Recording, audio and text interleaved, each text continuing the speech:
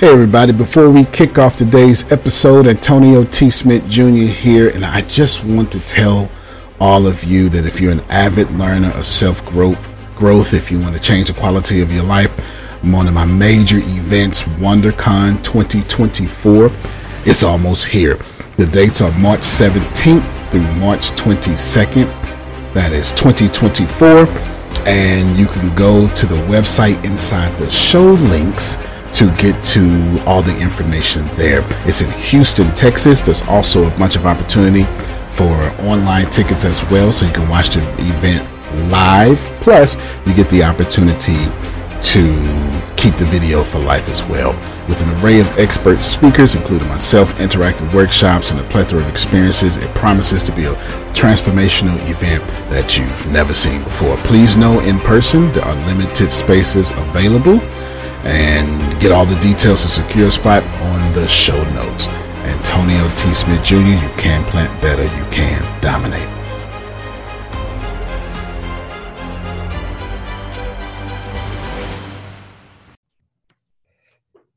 All right, ladies and gentlemen, welcome to the Leadership Integrity Leadership class with Reverend Reginald Paul and myself, Miss Deanna M. Mitchell. You forgot your own name? Just for a second. Okay. Just for a second. Let me find out. I need to collect a check for you too. I just ask that you take care of the kids. Just take care of the kids. Just take care of the kids. He may need a check too. I don't know. But welcome to the Integrity Leadership class. Tonight we are finishing integrity, and ladies and gentlemen, next week we start friend or foe. I'm super excited to read this book. This is a new one that Mr. Antonio T. Smith Jr. has added into the curriculum for the integrity leadership class. I don't know why I keep flipping that. So the last 10 chapters are entitled Chapter 10, Eating Problems for Breakfast. Chapter 11, Getting Better All the Time. Chapter 12, When You're Small, You're Bigger. And Chapter 13, Where Did It Go?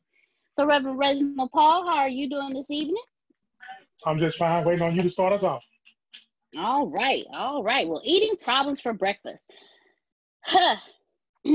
So on page 172, it says, no problems, no profit. No problems, no profit. I would like to get you guys' opinion on this. No problems, no profit. What does that mean to you? I'll start. Go ahead. If you can't solve a problem, you will not make any money. That's what that means to me. If I can't solve a problem for you, if I'm not a problem solver for you, you won't give me any of your money. And every product that you have paid for is because it solved the problem for you. Yeah, you wanted it, but it solved the problem for you. So that's what that means to me. No problems, no profit. Well, right. If you can't solve a problem, you can't make a problem. You can't make a profit. No problem, no profit. Thank you, Grace, because that actually, ladies and gentlemen, if you don't have the integrity to solve a problem, you won't have the integrity to make a profit. So who else would like to open this up? Oh, go ahead, Mr. Phil. The floor is yours. Well, yeah, solving a problem, I think that's another one, but also help you fulfill a dream and then help leverage an opportunity. What can I do to help you leverage the opportunity? What can I do to help you fulfill your dreams? Or what can I do to help you solve a problem? All right. Thank you very much, Mr. Phil. Thank you very much. Who else? Who else has something that they would like to share? And then after this person goes, I'll read even more the paragraph after that. Go ahead, Ms. Kiera. When I heard it, I went a different direction. I was thinking when I see no problems, no profit. As far as inner self, you have to embrace what's hard to get what you really want. Because most likely the things that we really want, really truly desire, are far above our means, our capabilities, and we have to do some type of strenuous work to get to that thing, which is apparently profitable. It's got to be something that's profitable if it's way up there above our thinking, above our means. So actually embracing what's hard and becoming comfortable with that so that you have that strength to, solve those problems to get that profit. All right, Miss Kiara, thank you. She took a different aspect to it. Thank you very much. Thank you. Who else? Who else has something that they would like to? What does that mean to you? What came to your heart, your soul, your spirit, your mind when you heard no problems, no profit?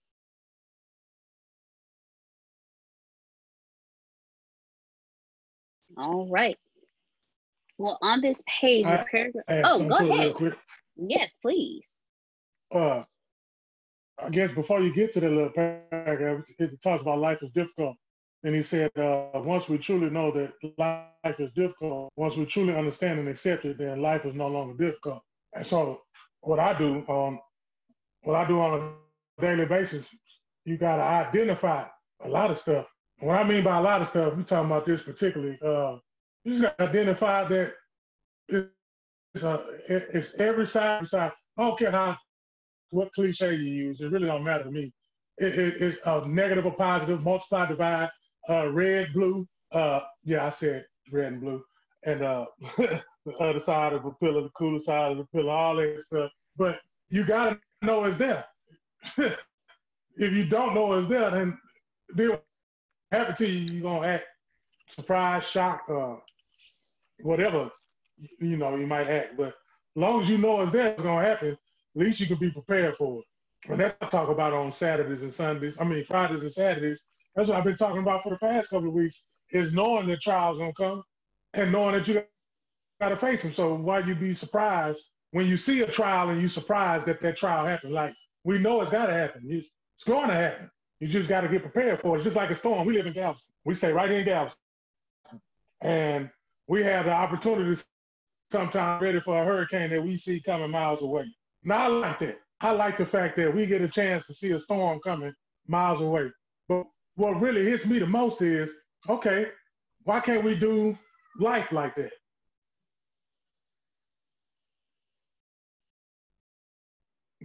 Hello? Hello? There you go. All right. Hello? You froze on us for a second. Can you hear us? Can you hear me? Hi? Anybody? Anybody? I can hear y'all. I can't hear y'all. I can hear me, but I can't hear y'all. We can hear you. You hear? Y'all know what I'm talking about. Stop it. I know you hear me loud and clear. Yeah. I know exactly what I'm talking about. Exactly what I'm talking about. Everybody act like you in Galveston.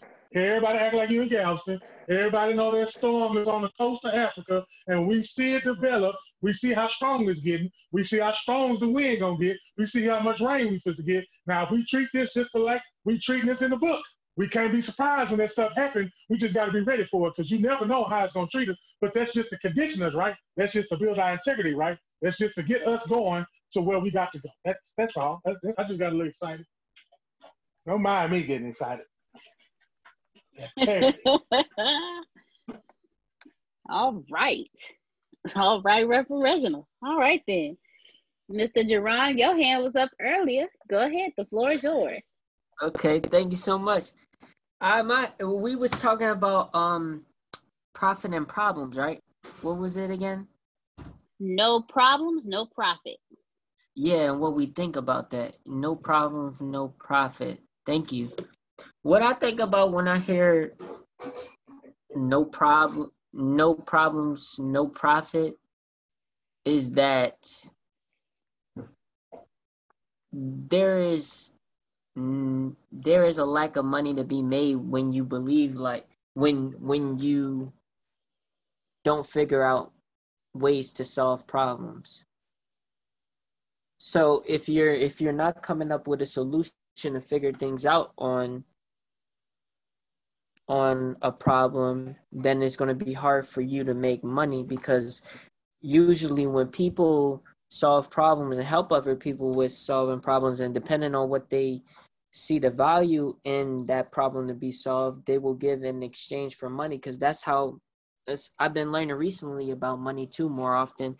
And what for my understanding for now, at least, money is just how we perceive the value to be in exchange for like a good or a service or something that we put a value to make exchange from what someone is serving with us. So I believe like when someone's with the term no profit, no problems, that means just if there's no problems being solved, then there's no money being made. All right. Thank you so much, Jerron. Thank you, each and every person who has responded. So I'm going to combine what everyone has said with what Kiara said. No problems, no profit. If you are not solving a problem, there is no profit. But even more so, if you don't solve the problems within yourself, if you don't have the integrity to go within and say, okay, look, you suck at this. You need to fix this problem. Look, this is a problem you've been holding on to for too long. It's time to release this problem so you can move forward. Profit can be used in many different ways. Profit can be the profit of reaching happiness, the profit of reaching money in your bank account, the profit of releasing something and being able to move forward with a lighter back, not carrying the world on your shoulders. Because either way it goes, they all really mean the same thing. If you don't solve the problems within yourself as well as solve the problems of others, you will have no profit for yourself and you will have no profit for others. The integrity leadership class is teaching you about you. What deep inside of you that you need to work on to become a better leader. A better leader also understands having full integrity. Integrity is really the wholeness of you as a person. So if you don't solve a problem within you, you can't profit anything. If you can't solve a problem within you, you can't help someone solve a problem for themselves. Therefore, nobody gets profit. The wake that you leave, how people feel when you leave a room, is you left your problem with them instead of solving your own problem to help solve theirs so everyone can walk out profitable with solutions.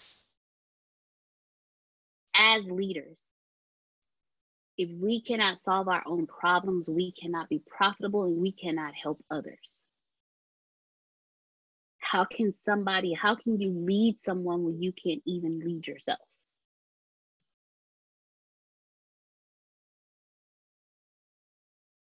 So Reverend Reginald Paul, I'm going to go ahead and pass it over to you. What would you like to say that like that? You gonna say that like that and then pass to me?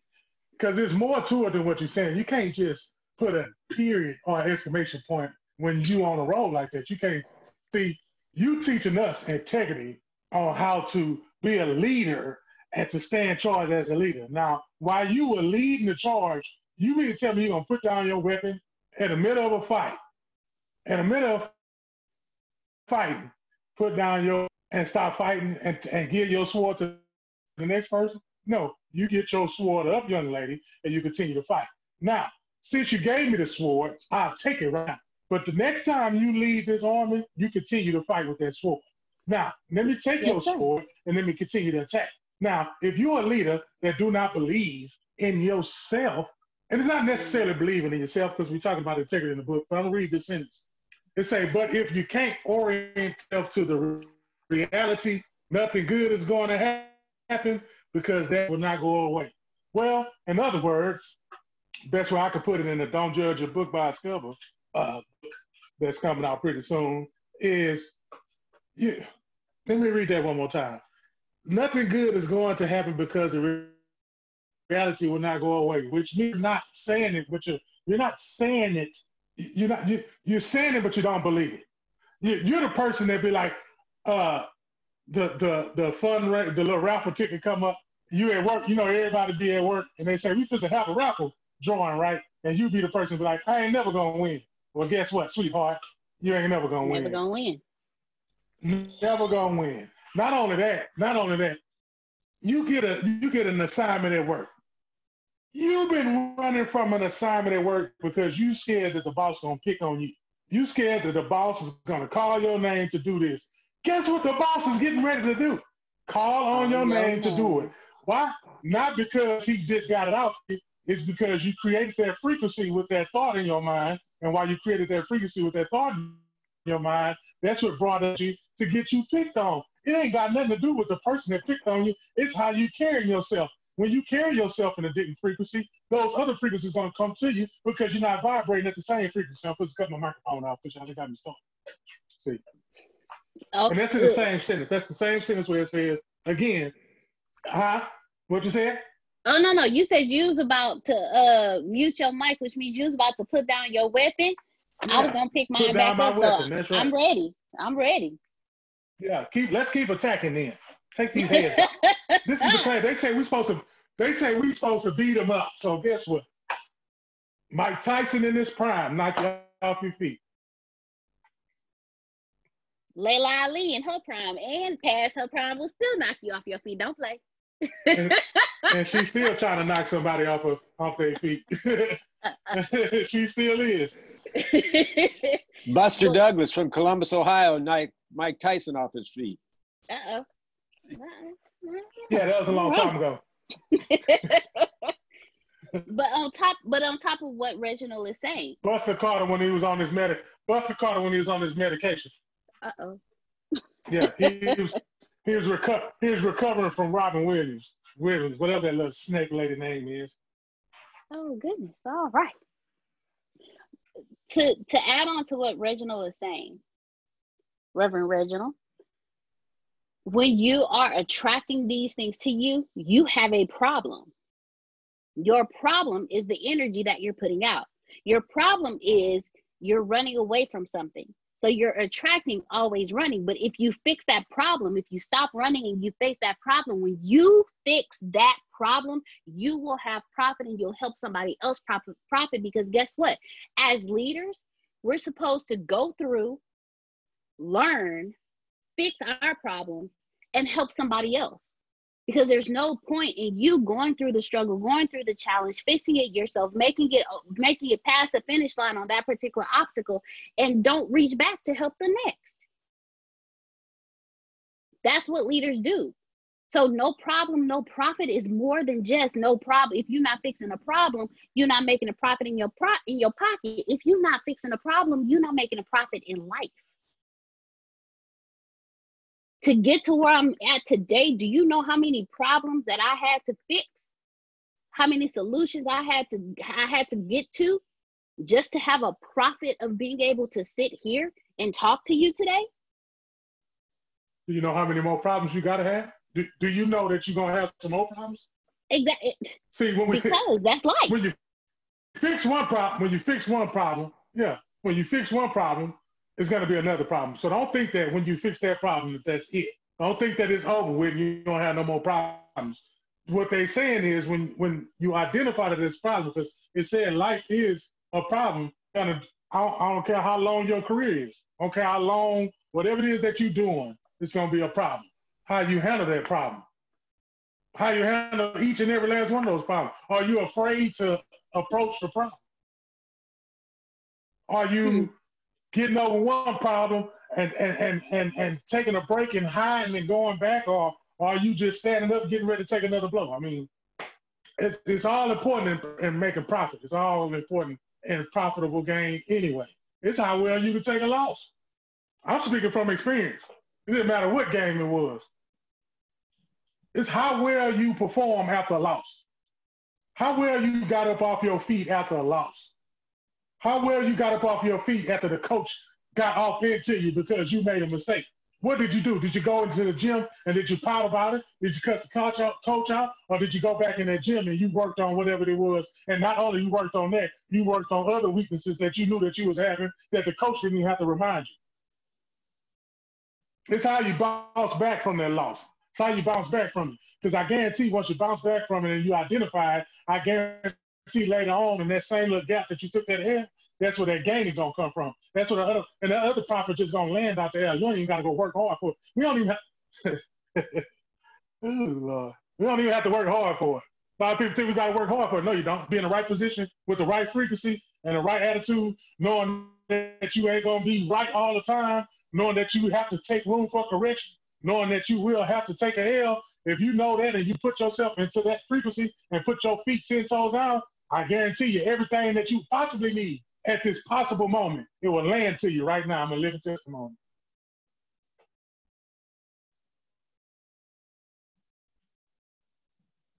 Very, very much so. Very much so.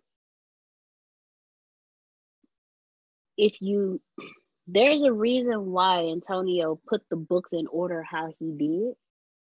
Because like Reginald was just saying, first you have to understand that there are going to be ups and downs. That is life. Life is just like a heartbeat. Up, down, up, down, up, down. If you can't take the downs, your ups are going to be short-lived. Then we took you through the magic, showing you how the law of attraction, what you vibrate at, what the frequency, we are all frequencies. Every single person has their own vibration. Your thoughts, imagine that your head is an antenna. You're putting out frequency modulations. You're putting out frequencies. What frequency are you putting out? The frequency you put out is going to attract what you're putting out there. Whether you are conscious of what you're putting out or not conscious of what you're putting out. So what comes back to you is actually who you are. So if you want to change what comes back to you, if you want to know what type of person you are, pay attention to what's coming at you. If you always have drama coming at you, you're a drama person. If you always have gossip coming at you, you are a gossip person. If you always have sadness coming at you, you are a sad person. If people all around you are always angry or never around you, guess what frequency you're putting out? You're putting out angry or don't come around me. But then you're like, man, I don't know why this drama always comes to me. Girl, let me tell you about. That's who you are. If you are at a point where you are sick and tired of being sick and tired of the crap that's coming to your life, you need to work on you first. You need to focus on what's inside of you, because what's coming to you is coming out of you. So if you're not solving the problem within yourself, you have no profit in life. The reason why Mr. Les Brown says the richest place in the entire world is a graveyard is because all of those people never solved their own problems, so they never saw a profit. They never saw the profit of living their dreams. They never saw the profit of being a leader. They never saw the profit of traveling the world. They never saw any of these profits because they never fixed the problem within themselves. If you want to be a multi-billionaire, fix the problem within you so you can fix the problem for somebody else so you can have that profit. This class kicked my butt every single year because every single year there was a different problem I had to solve, and not just one but multiple problems. Because as Reverend Reginald said, They're going to keep coming. Once you fix one problem, here comes another one. Once you fix one problem, here comes another one. And let me tell you why. Because you have layers of problems. That top layer that you figure out, you be like, oh yeah, I got it done. And then you get hit with another one. You're like, wait, I fixed that problem. No, you didn't, because that problem was just the icing on the cake of an even deeper problem. That's why personal development is a lifestyle, not personal development is a lifestyle, not a hobby. It's something that you have to consistently work on, because there's so much buried within you. There's always a problem. But if you stop at one problem and you don't keep digging, you won't have the fullest profit of the abundance of life that you could live. It's like Reginald said, and Kiara even pointed out, you see the storm coming, you see it developing, and you just sitting there, because guess what? You're putting out the frequency of, I'm just going to sit here and watch. And then when the storm hit, now you want to react. When you should have responded when you saw the storm, when you saw the storm forming. Go ahead, Kiara. Oh, I'm sorry, accident. Okay.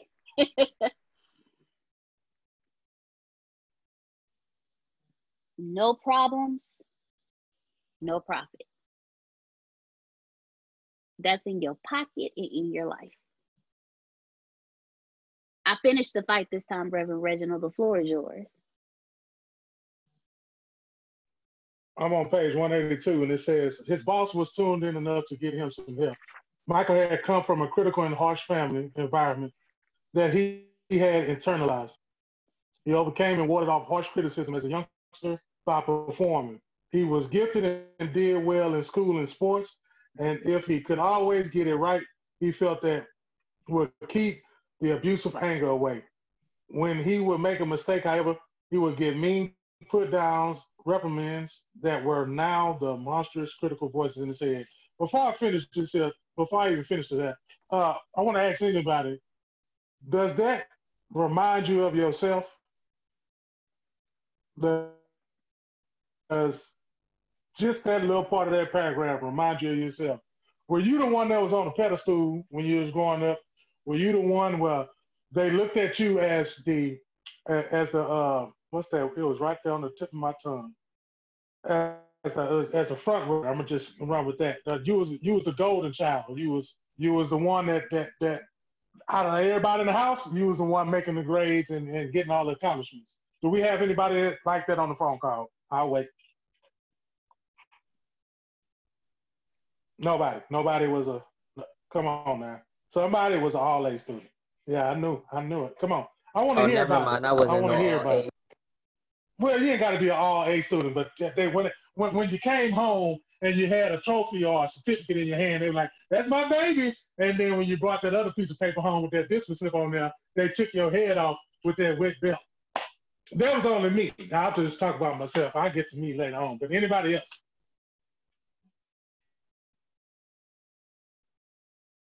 That was me. Yeah, I know, because I got, man. Anyway, I just want to hear from somebody else before I even get to speaking on that experience. I done went back to my, wet belt. Yeah. Well, I will say this. I wasn't a straight A student, but my neighborhood and the people did notice the difference between me and a lot of other children. So what I mean is maybe not in academics, but just in personality. They just seen a light in me that a lot of that it was just different from a lot of other people. And so I realized, like, even today, like, they weren't just saying that to say it, but they were saying it because all this time I've been directed, all this time I've been protected, all this time I've been guided, and still am today. And it's been just signs to me. It's been signs, and it was love. it was just love that they seen from me. It was angels like protecting me, and through all that, even with an environment of with people just criticizing other people, or people just being negative, or just not focusing on the things that we're talking about right now, not talking about like relevant things, like not talking about wealth, not talking about money, not talking about how to be successful. A lot of times I wasn't around of friends or just many people who were talking about that like I am now. And the only reason why I'm around that now is, again, you do have to shift your focus and the way your mentality is. But the only way you got to do that is just by knowing that a lot of times you've been lied to about certain things, and you just really got to retrain your mind after that. So I know I went off topic a little bit, but that's just where my spirit was led at. You did what you were supposed to do, so you perfectly okay. Mm-hmm. Anybody else?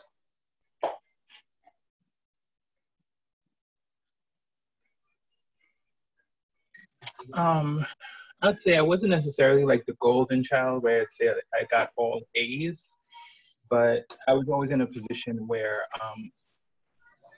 like I was like the teachers knew that I was smart, but my grades never actually showed it. So like if the teachers asked me a question in school, in class, whatever it was, I was able to answer it, but I was always a C student. And the thing is, my mom was a teacher. So when I did come home with an A, yeah, of course she was happy, because now she can actually talk to her other teacher friends or whatever it might be to really say, okay, she's, like, I'm doing great. But when things didn't, and I did come home with a C, yeah, I would get in trouble. And it was just like, throughout it all and throughout that in itself, because people didn't know teachers didn't know what to do with me, I got moved from like the top class to remedial, like 3 times or 4 times in my life as I went through, because it was just like, no one really knew how to deal with me or what to do with me, because on the one hand, they knew that I was smart but when it came to the grades or the test scores or anything else like that, I never did that. So what I really learned from that personally was that I didn't want to get like a piece of paper or like a grade or a number would not define who I am. So it was just like, I get to create, similar to what Jerron was saying, I get to create who I am moment by moment. It didn't have to do with whether I got an A, a C, a 60, a 50, a 90. None of that actually really made a difference for me. But it was something that I saw that other people really looked at. So from my mom, from her perspective, she thought because I was if I didn't get D's in class, if I didn't get A's in class, I would not turn out to be great. Or I wouldn't really get the right job, or I wouldn't get into college, or anything else like that. And for a little while, I did fall in. I did actually feed into that, to the point where in high school, my last year at high school, one of my college, I guess it's the counselor, he literally told me, like, you should not graduate, like, you should not really apply for any colleges because you're not going to make it into any, because of my grades. Now, it did turn out that I did get into a few, and I just didn't even want to look to open up any of the acceptance letters because I felt like they didn't want me anyway. It was all rejected. But things turned out, like, I actually went to college. I graduated college. I actually became one of the first people in my graduating class to actually get a job outside, like, before I even completed college. And that was an accomplishment for me. And ever since then, I've just had a career in the same position. And it's myself, and it's just literally myself and a few other people from my graduating class that actually kept that up. So for myself, it was just like, I didn't have to, my grades, my numbers, whatever people use to try to justify me, I had to kind of silence that and really say, who do I want to be? And really be able to live that way. So that's what I wanted to share. Thank you, guys. Wow. Thank you, Corey. Thank you so much for sharing. Thank you so much. Talisha said she wasn't allowed to bring nothing lower than a B. So if she made an F, she would change it before she reached home.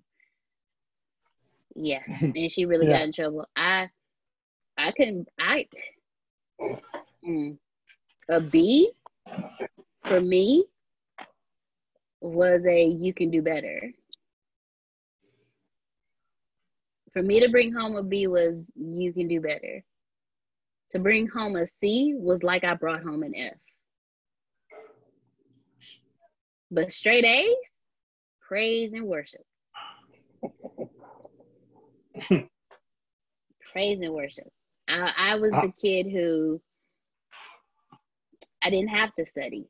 It literally just came to me naturally. And because of that, if I did struggle in any shape, form, or fashion, it was my fault. You know, you weren't paying attention. You didn't do it right. And I literally got to a point where my senior year, I was like, I ain't doing nothing. I ain't doing nothing. Like, I just got to that point. I was like, you know what? I've been doing everything you told me to do my whole life. Guess what? On this day of this year, I'm gonna do whatever I want, when I want to do it, how I want to do it. I got a car. I got a job. I got my own check. Not mind y'all, I'm 17, so I'm thinking I'm really doing something. I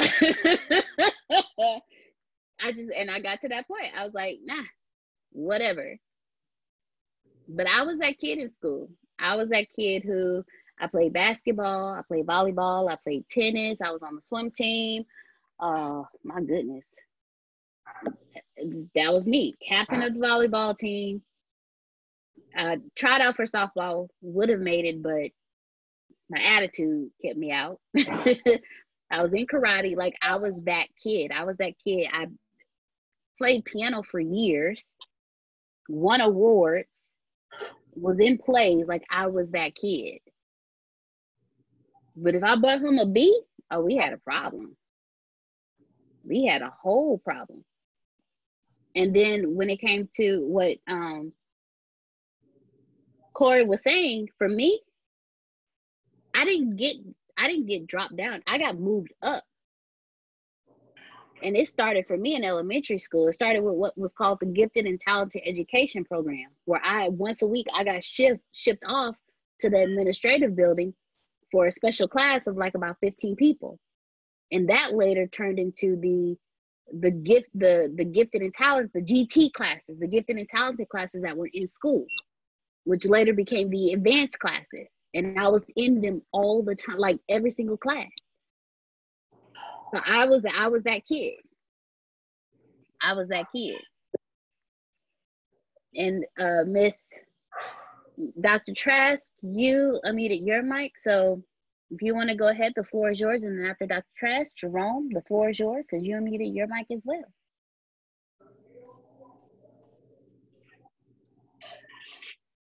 Okay. All righty, there we go. Yes, I was one of those kids. However, I was raised in Minneapolis, Minnesota. And so in the 60s, some of y'all know about it, some of you don't. It was acid and mescaline and THC and the drugs and the hippies and all of this. Well, I had a brother 8 years older than myself, and my sister was 4 years older. So I was introduced to an awful lot of things having an older brother. And school was never a problem. It was never an object.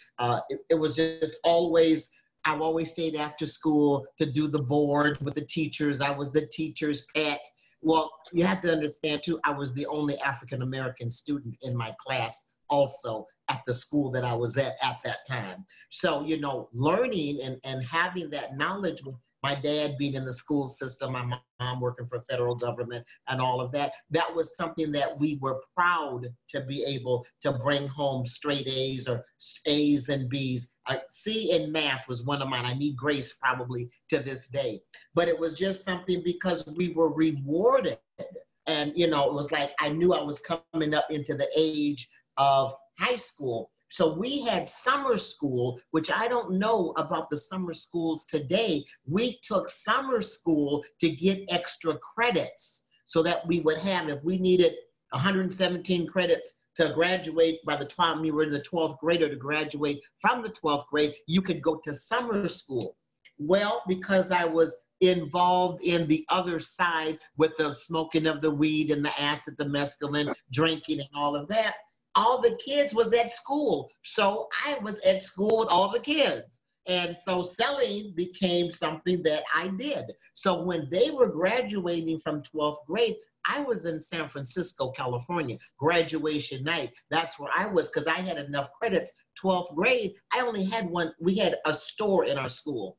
And at 7:30 to 8:30, I ran the school, the store that was inside the school. 8:30, I was through. I didn't have to be to work at Sears until like noon.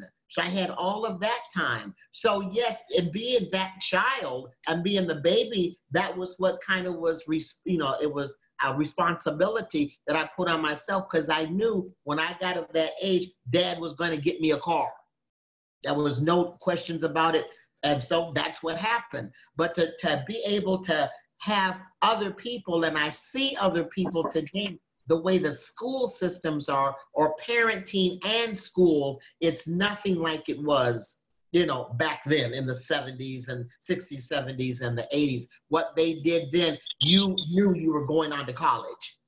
You knew that you were going on and doing this. Where now it's, if you want to go, you go. There's the trade schools, and we had the trade schools there, but it was just something that looked great at it. And then when we go to church on Sunday, pastor would always want to know about the kids and the grades. Well, it was always nice to be able to say, I got all A's, and so that was just something growing up, and I'm seeing the children today where they don't have that same issue, that same thought pattern as far as school goes. And that's just a big change that I see. So about no problem, no profit, if you're not answering or you don't have the solution, what is it? If you have the solution to somebody's problem, you'll never be without. If you have that solution, if you're that ram in the bush, you're always going to have. All right, Dr. Sugar Trash. If you're the ram in the bush, all right. Romy Ron, the floor is yours, sir. Well, I was relating to Mr. Jerron's comment because he sounded like what I had went through when I was growing up.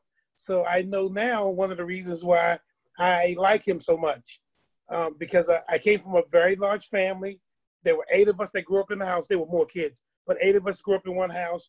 Parents were big on education. And because I was the kid in the house that always got the best grades, I didn't have a problem with my parents. I had a problem with my brothers and sisters because I always got A's and B's, and they didn't. So guess who got beat up because I did so well? Because they would always say, "Why can't y'all be like Jerome?" And I'm like, "Leave me alone. I'm just trying to get an education." And Gerard, I was lied to too. And because I was a smart student and did well in school, nobody paid attention to me because I wasn't disruptive, because my parents would tear me up if I was disruptive in school. So I had nothing to say. I did well. Nobody pushed me. So guess what? I took my books home, didn't have to study, got A's and B's. Well, I finished up the 11th grade, get ready to go to the 12th grade. I'm sitting down with the counselor. The counselor says to me, Jerome, you only need 1 English to graduate. I said, okay, well, I'll just take 1 English. He says, you can't do that. You got to take the whole course, the whole school year. I said, what are you talking about? I met all the requirements. I only need 1 English. I'll just take the 1 English. Nope, you got to take the. And what I realized is that counselor had done his job. I could have took 2 Englishes in the 11th. And then I couldn't graduate until my 12th grade class graduated. But I could have been out there making money. And I was upset. Fortunately, one of the other counselors who was sharp got me a work-study job the next year. I only had to come to school half a day and worked 1 week and went to school 1 week, put a little bit of money in my pocket. But here's the feast of the resistance. I get to college. I'm taking basic English. Now remember, nobody pushed me. So I take basic English in college, fail at the first semester, the first time, and took the same professor and failed it the second time. And I'm saying to her, like, hey, like, I'm studying and I'm doing a blah, blah. She said, Jerome, I'm not going to teach you what you should have learned in high school. And I was furious because I was black and she was black. She supposed to give me a hookup. Oh, she hooked me up with that foot. But I went into the Army, did my 21 years, got out of the Army, used my money from, and I didn't have to use the money because the Army paid for everything. But guess what I did? I went back and got my degree, graduated cum laude with I was working full-time, 2 part-time jobs, going to school full-time, 3.67 GPA, 2 National Honor Societies, and the Army paid for everything. Yeah, Jerron, I got lied to too. But I'm telling you right now, young man, if you stay on the path that you on, dude, you can go anywhere you want to go. I'm going to tell you that right now. I'm very proud of you. You got the right stuff. So that's what I wanted to share. Thank you so much. Thank you so much. And can I add one more thing back too? Go ahead. Yeah, I wanted to say, like, you know, a lot of people, I've been told too, like, you should wait to be a certain age to do a certain thing. But really, the best time really is to start now. And what I mean by like being lied to is like when people like say you should like, or like I had people that ask me if I want to be a motivational speaker, and here's what I tell them: I'm already a motivational speaker right now.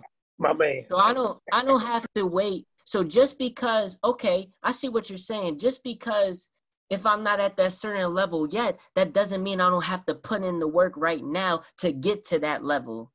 Still work now while you're waiting on your way to that level. That's what I let people know. So that's what I mean by that too, why being lied and retraining your mind, start now because it's the best time than ever.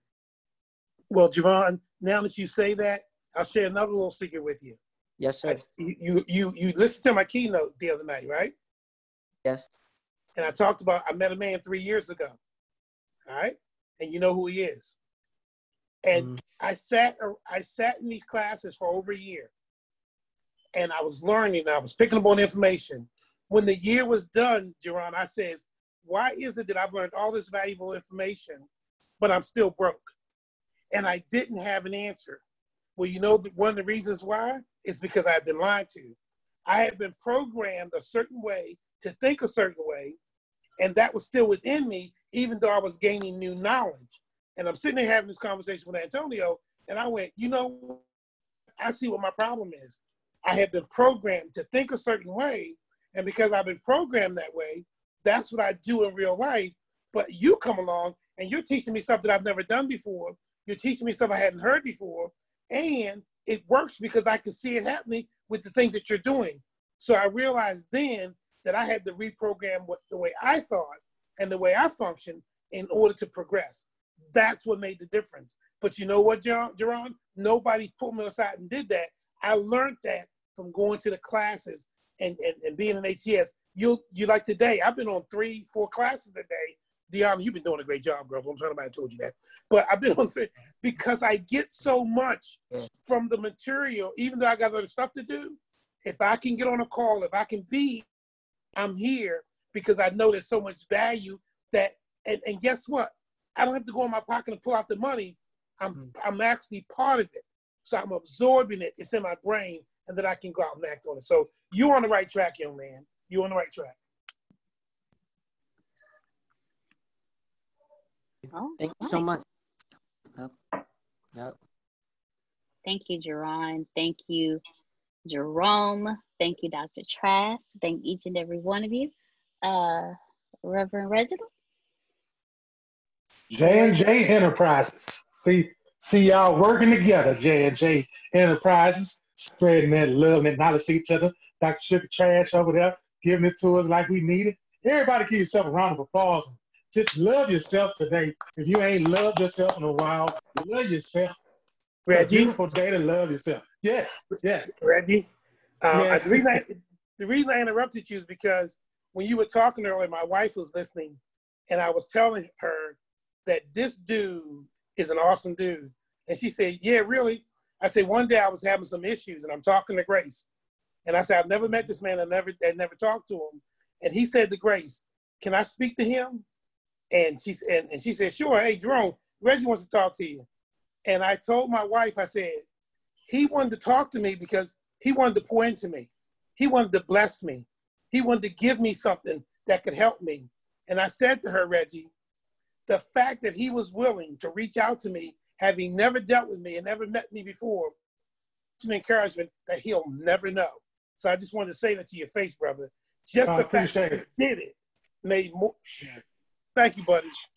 Thank you. That's what I'll be talking about previous Thursdays, Thursdays to come. When you hear stuff like that, once you give it, and then it come back to you, because you see, one thing about it, when you get it, when you give it, right, it's one thing to give it to somebody like, yes, you know what I'm saying? That fire you got, that electric fire you got like that.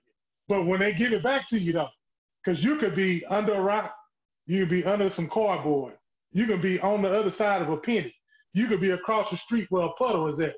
But as soon as you hear that, you done got over whatever it was, you got just by that word just gave you that energy. And thank you for that, because that just gave me more energy on the energy that I had on top of that. And listening to the stories about the youth, Deanna, you reminded me of something. Nah, no, it wasn't there. It was Miss the one that couldn't bring the bee home. Oh, you brought my childhood back. Let me tell you about a young man named George Paul Sr. God dog it. That man was huge, y'all. Y'all think I'm huge. That man was huge. And I started off great. They on your mark, get set, go. I'm off on the races. All A's. Boom. Okay, now I got two sisters, right? They quite didn't make the All A roster, right? So I'm on the All A roster, and I done made All A so much that one day I brought a bee home. True story. I thought I was supposed to get killed, murdered, and just wiped off the face of the earth, because I never brought a bee home, right? I never brought a bee home.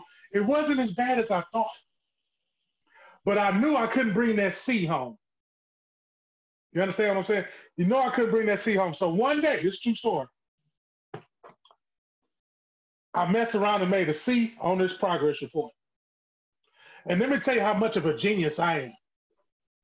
I knew my mother's handwriting down to the T. Like I had her W, and I had the dot, and I had the Paul. Like I'm talking about, I had, because she signed so many papers of my success story that I tend to look at a signature from time to time. Now I know what I'm talking about, right? So I'm in the bathroom figuring out my next plan on how not to let the parents receive this C on a progress report. So let me tell you what me and myself cooked up. We took this eyeliner that I thought was a pencil. Oh, Lord. And we put this in there, right? And I took that to school, and then they got a hold to it, and then I had to bring it back home. I don't think I had two butt cheeks for about 2 weeks, because I think they wiped that all off. That's right. They wiped all that off, because I decided to write it. The W was flawless, y'all. The W was flawless. The W, Paul, that was flawless, but it was an eyeliner. Where were you guys at to tell me that, hey, you might not want to use that eyeliner, because that eyeliner is not going to get the precision that you're looking for? And I had to learn. We talking about taking L's, right? We just, right? I took that L. I took that the hiney area. That's off, and I learned from it. Don't you ever use eyeliner again. Don't you ever make a C ever again. And just be honest. Well, I just started bringing A's home. I ain't have to never worry about a B. Wait, I want to interrupt you. That's all you learned? You ain't learned not to fraud, not to be fraudulent. I mean, that's what I'm saying. The eyeliner, I'm gonna be honest from him, but I didn't have to worry about all that because I just made all A's again. It wasn't no B or C. I didn't even have to worry about writing another signature at all. All I had to do was take my hand and reach behind there to see if it was still there. All A's every time, never failed. Yellow cards, because that's what we got at LA Market. They gave us the little gold cards, and I was a little hefty kid. And I was, they all made fun of me. But I know if I got the little gold card, that it's going to be free meals and free rentals, because back then, rentals. Yes, there you can look at your face. Yes, the movie rentals. You get to go to the movie rentals. Yes, the free popcorn and the free pizza. Yeah, and your mom and daddy, they love you so much. But when you can't bring home that gold card, the tensity of the household and how tense it is in the house, you just don't want to come out your room because nobody provided the gold card. And you was the only breadwinner. See, I was the only bread. Sisters ain't bringing home no gold card. They take their whooping and go on about their business. I learned from them. I'm not, y'all killing them in there. And I'm going to do whatever it takes. Hey, y'all better stop. Y'all can come here and get some help from me. We can get through this together because y'all are getting murdered in there. But all it did was like, throughout my whole life, that's how I've been successful. So taking the L, like, let's say I failed. You know what I'm saying? Like the young man in the book, he started hearing voices in his head, like the voices start coming back. They start coming back to him by the people that was putting him down and making him feel like he was less than because he finally failed. See, and that's traumatizing, man. I mean, I didn't have that trauma because I learned from my L. Like, okay, after that butt whooping, you know better than not to do that again. But at the same time, you're going to fail again. You just don't try to fail in the same spot over and over again. Then that's when it's time to go get some help. And I just wanted to share, because my daddy would take my chest off, y'all. Like, it would be, you know how the man did, the father and the son, it wasn't no such thing as a whooping. He just, come here, boy, pow, punch him, hey. And you try to talk, and you couldn't talk because your breath was gone. I ain't gonna do no more. You couldn't even say that because all that was gone. And then that was it. Like, God, oh, Dad. You know what I'm saying? All A's forever. So when he left the whole picture, he decided to leave when we was in the 4th grade or whatever. And I still was scared to bring that grade home. Like, I was, because he could have came from out a tree or anywhere to punch me in my chest. I was traumatized, y'all. I'm still making A's right now. I'm still making it. Give me an assignment. I'm going to make an A right now because he might come back. I know him. I know my dad. He might come back from that risk that he taking and just to punch me there one more time. I told you, nigga. I'm sorry. That's what he would say. That's exactly what he would say. That's my dad, and that's just going to be him. I love him to death.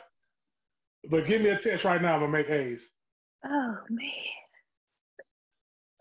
But I feel sorry for the young man in the book, though, because when I was reading, I'm still right there. He say, he was gifted and did well at school and sports, and if he could always get it right, he felt that would keep the abusive anger away.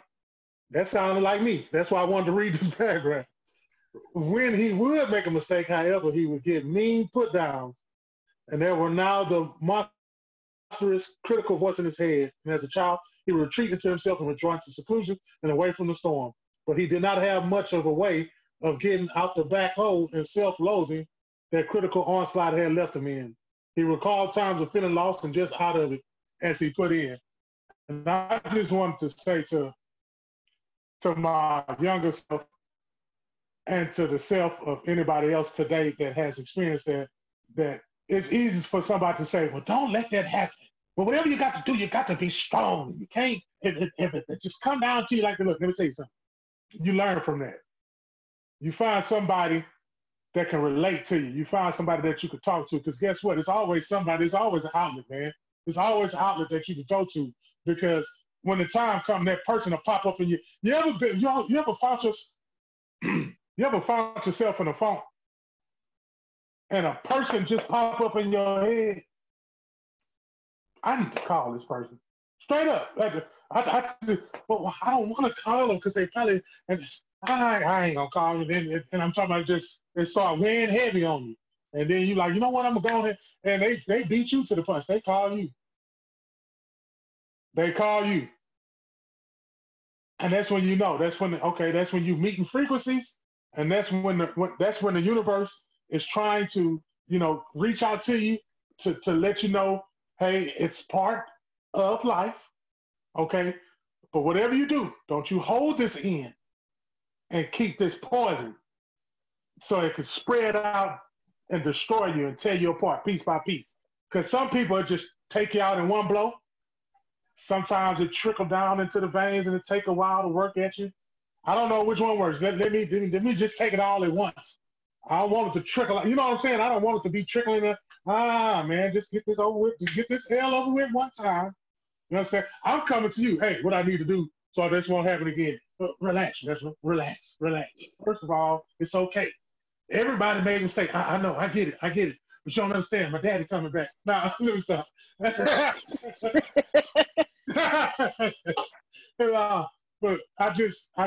I know. Again, we got up on these Thursdays, and again, don't be surprised you get a call from me. That's right. Looking for that good old, hey, man, hey. Yeah, I sure did make a beat. And I'm calling you today to let me know. As long as you don't punch me in my chest, you can give me a hand. Amen. Amen. Amen.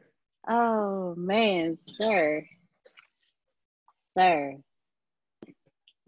caving in of the chest. I didn't get the caving in of the chest, but Yeah. All the way. it was a few days I couldn't sit. Yeah, it was a few days I couldn't sit. Whew.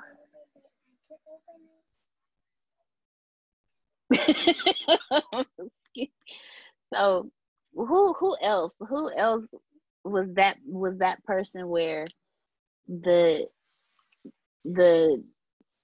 problems of the childhood, because you couldn't move past some of those problems of the childhood, or your child, or the problems of your childhood, because you faced them early, you were able to profit today. Who else is this guy in the story? Who else is this gentleman on page 182?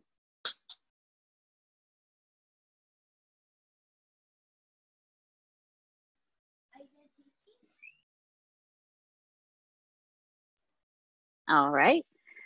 So then we'll go ahead and we will move on to the next. Thank you, Reverend Reginald, for your transparency. We're going to pray your dad never come back, but with you saying what you just said, we know you don't have to worry about getting your chest caved in anytime soon. All right. So on page, when we move to page 183, it's the title of this section is called "Separate from Results," and it says, "Be separate from the problem or the negative outcomes. Secure identity is about who a person is, not what he does or what his results are. When someone's identity is tied to his outcomes, he or she doesn't exist in a certain way. They are what happens. So if things are going well, they are well. But if things don't go well and the outcomes are bad, they are not well at all." How many of you have lived your life like this, or used to live your life like this and got past that? I will be the first to admit there were times where when things went well, my day was, but the moment something broke down, I broke down. So I was never separate from my problems. So who else was like that? And what did you do to move past that, to where you separated yourself from your problem, so no matter what's going on, you were still able to vibrate at a vibration of happiness and not at the vibration of your problem? Well, Deanna, Go ahead. The floor is open. to be honest with you, I live like that every day, and that's not good. When things are good, I'm good. When things are bad, I'm down. And I have not yet found a way to get past that.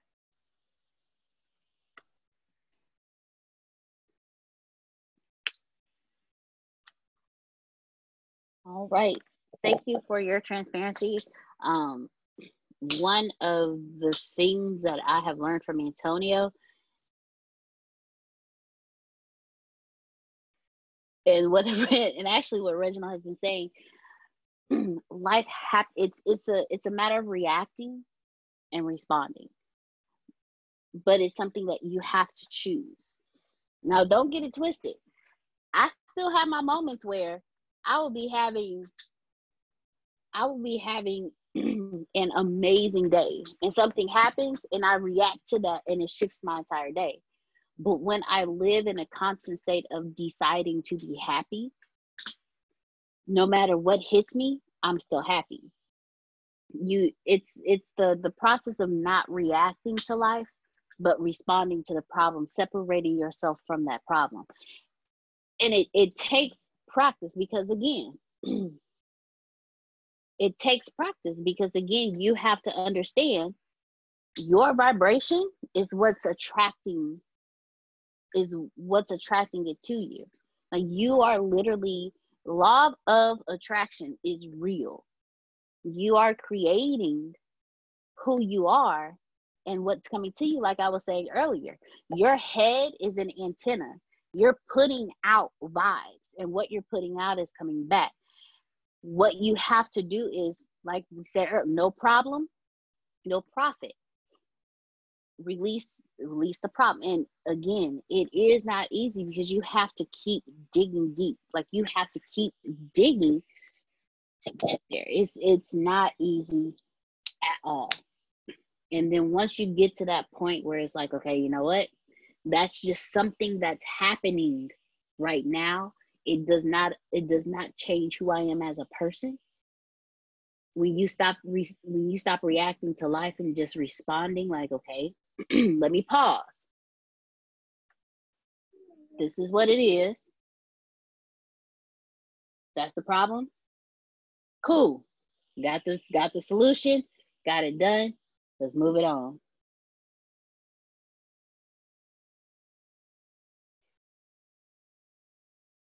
So you have to don't go with the mood of the day. If something bad happens, don't stay in that. Whatever you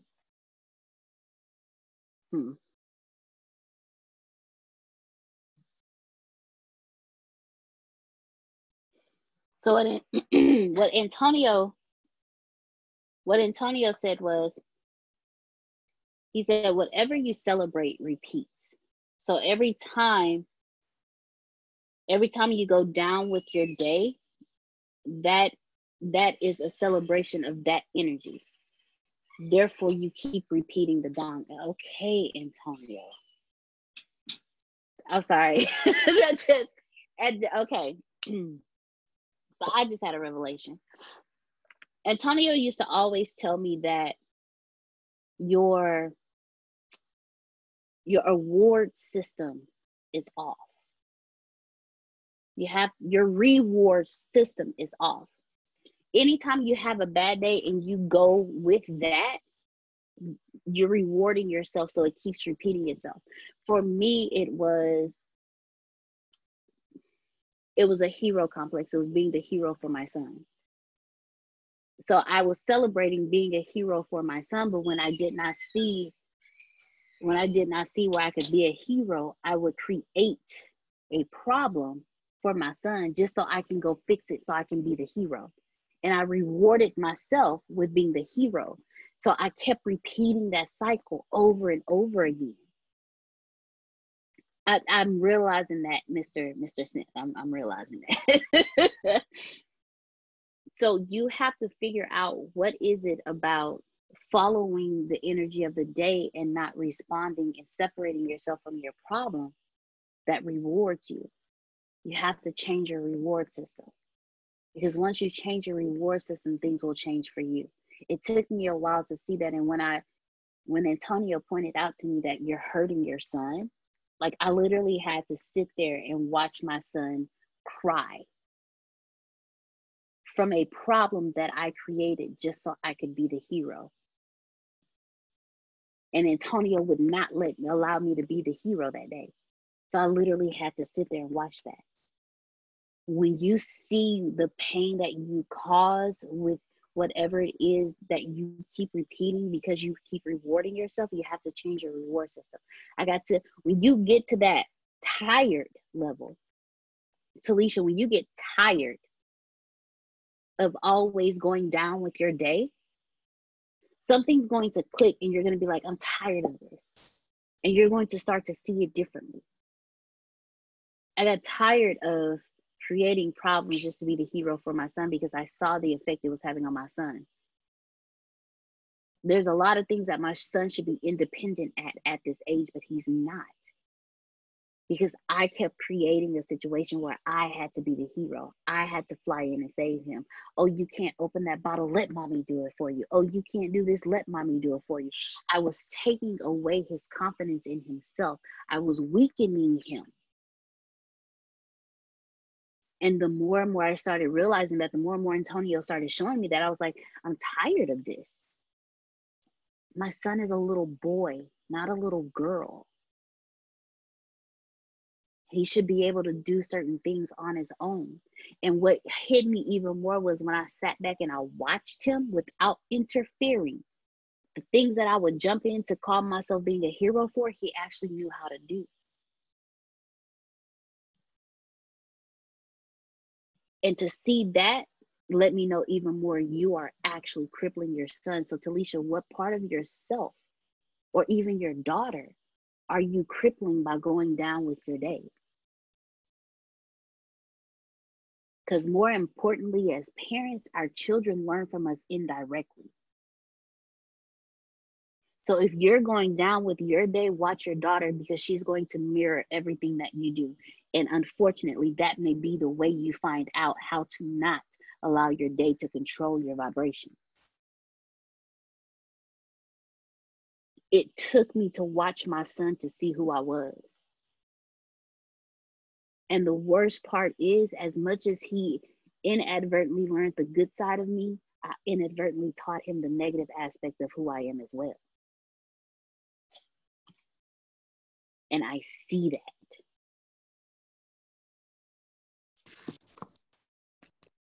Miss Kiara, I saw your hand go up, and then after Kiara, Jerome, you're up next, and then Jerron, I saw you unmuted your mic. So Kiara, Jerome, Jerron. Deanna, can you repeat at the beginning? You said Antonio says something about the rewards. What was that you said? So Antonio said, whatever you celebrate, you repeat. So every time you go down with your day, that is a celebration of that particular energy. So yeah, I just needed that part because I started thinking and then it was on me to say something. I'll be 33 in 3 weeks and it'll be my 3rd birthday. So I really feel like I've been alive for 3 years. And that is so relevant, what he says, whatever you celebrate, you repeat. I experienced so much trauma. It was replaying every single day of my life, whether it was in conversation that I was having with individuals, my perspectives, the way I seen things. I literally, last year, my job paid for me to go to counseling. I always wanted to go to therapy. I always said before I became a therapist, I want to go see a therapist to see if this is what I'm supposed to be doing and what they do. And I actually took 3 sessions and I went over my whole life to solidify what had happened. Mm-hmm. Once I solidified what had happened, I was able to highlight. I did my own therapy to myself. The therapist started crying. I didn't know what. I was like, this is not good for our field. But I just think my story is just that. It's a lot. But I had to solidify what had happened in my past. And what I mean as solidify, you put it all together and you make it just that. Then I had to separate from it. I was bringing it everywhere I was going. So anything that reminded me of those things in my day-to-day life, I wasn't even realizing it was parallel to the traumatic history that I had. And it caused me to act and think and feel a certain way, like you're talking about. Whatever you celebrate, you repeat. So I was really celebrating my trauma by trying to utilize a lot of the past experiences I had in conversation, What I didn't realize, I was feeding my vibration and feeding my frequency to stay low, because it will always cause me to shift. And a lot of things I felt like I was healed from, but I was holding on to it. And in my field, we call that trauma bonding. You stick with all those things that just really don't serve you. So at some point, you have to go through all of them and say, this is what was, this is what happened, this is what I'm doing with it. I'm putting it away. So of course, I still pick and choose when I need to use them, but it's not every day, all day. And some of it is unnecessary to ever deal with again, because it's done. It doesn't hurt me. It doesn't cause me any harm. So I don't need to give it any energy. So I kind of wanted to share that, because it's like, I was hearing my sister talk about what she does every day. Sometimes you got to take that one last trip and really go through every single thing that has been there and put it in its place. And when you pivot from that, you got to be moving forward in such a way that you stop everything that was and you start adding everything that needs to be. And it has to be a strong cycle on a day-to-day basis. I talk to myself differently.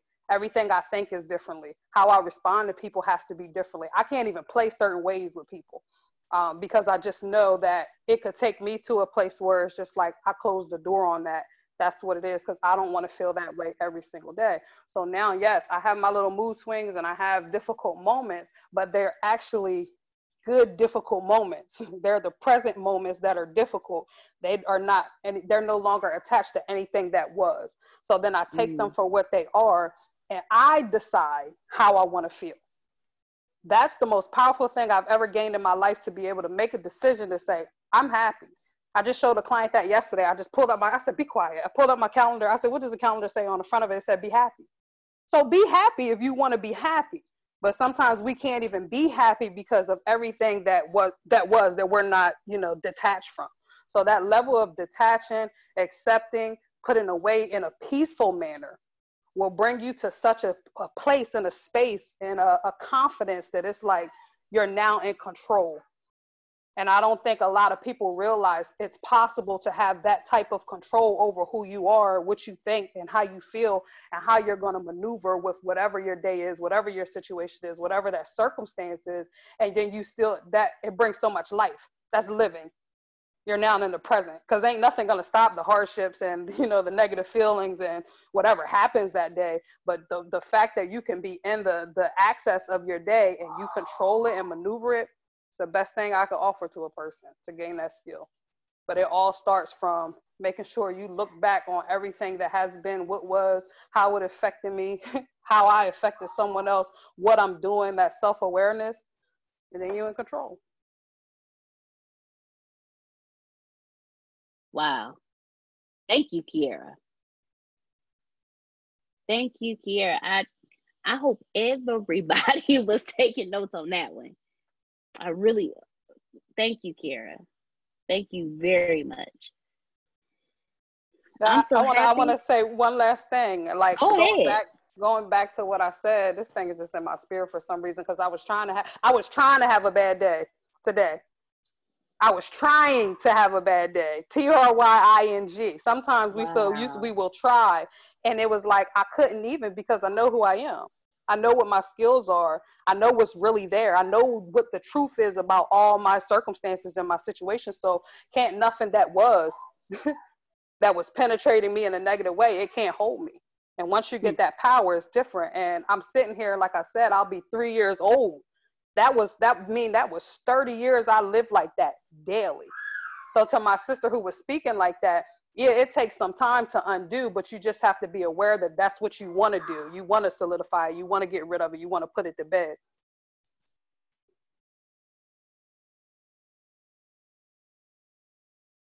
Let's go. Thank you, Gerard.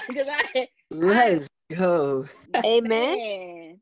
Yes, ma'am. We need to stay in that energy. Yeah. Yes. Come on, Kiera. Man, I feel like I just want to get up and go run.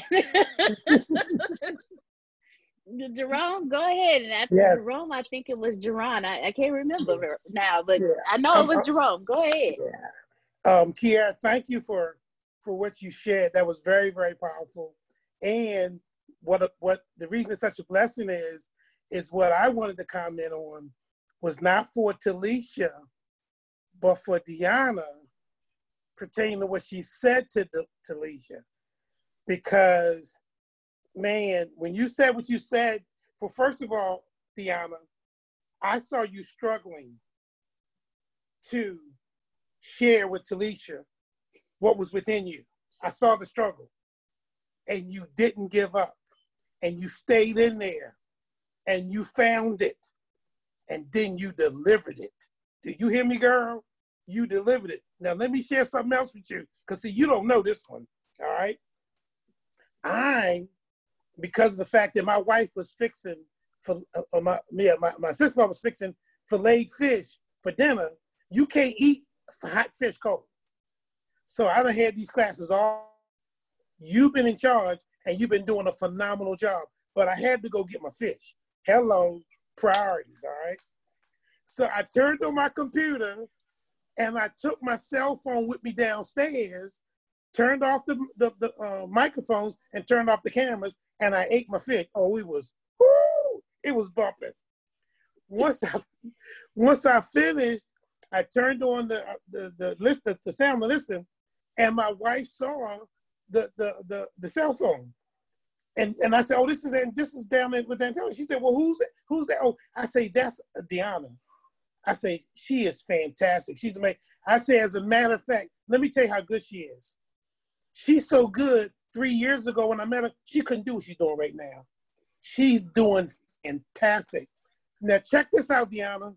And this is based on what you were saying to her.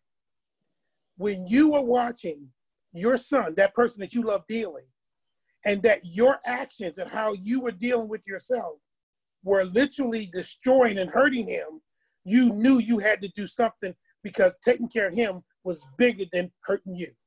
And that's exactly what you did. And that's what you shared with Talisha.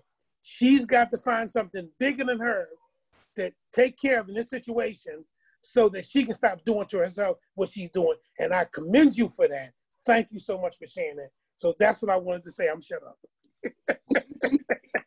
Thank you. Thank you very much. Wow. I didn't know that. That's heat. Oh, I thank you, Jerome. I did not know it was that obvious, because I really was trying to figure it out, and I was like, man. And because I've spoken to Talisha before years ago. Me and her have been communicating on and off for years, and I told her once upon a time. I told her, I said, Talisha, me and you are the same person. Oh my gosh, that came to my head. The same thing that you're about to say came to my head. I promise you, we're the same person. So a lot of things that she tells me, I tell her, look, everything that I've learned about from my personal growth, I share with her. And what I'm attempting to do is not have her struggle as hard as I did. When I tell you Antonio had to chop my head off on a consistent basis, he had to literally put my son in my face like this and say, this is what you're doing to him. And when it actually finally solidified to me that you are literally killing your son, because as he gets older, I'm not going to be able to send him out into public, especially with how things are today. He is a young Black man dependent upon his mother that does not know responsibility and does not know how to make a decision. What am I really doing to him? I am crippling him to a point where I'm killing him. Like, I'm literally, if he walked outside today and a stranger walked up to him, he will not know to run away, because he's too friendly. Because what did mommy do? When people walked up to say, hey, Don, speak. Don, be nice. Don, say hello. because I wanted to make sure he was a respectable child, but not teaching him to follow his own instincts when he felt a certain type of way. Antonio had to drill in me, you are killing your son. You are raising a child who's going to grow up into a man who's going to depend on a woman to take care of him. What woman wants a man like that? A man that can't make decisions, a man that can't take care of himself. A man that's going to break another woman. I didn't want that. And so everything that I learned when Talisha first started talking to me, I was like, man, she is me. And I wasn't, and mind you, I wasn't too far from it. I wasn't too far from when I met Talisha, I wasn't too far from the conversation I'm having with you today. I was literally just now on my first step walking into the door out of that situation when I met Talisha.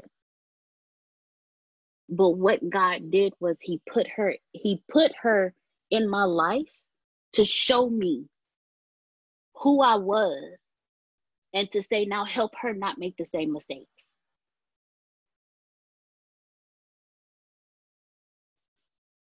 So every time she talks to me, I see. Every time I hear her, I see. If she comes up for me, I send her a text message because I know she's struggling with something.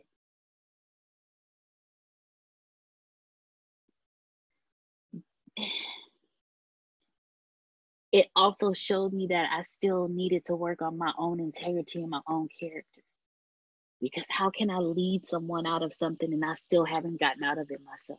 I haven't had the integrity and the character to move out of something that's killing me.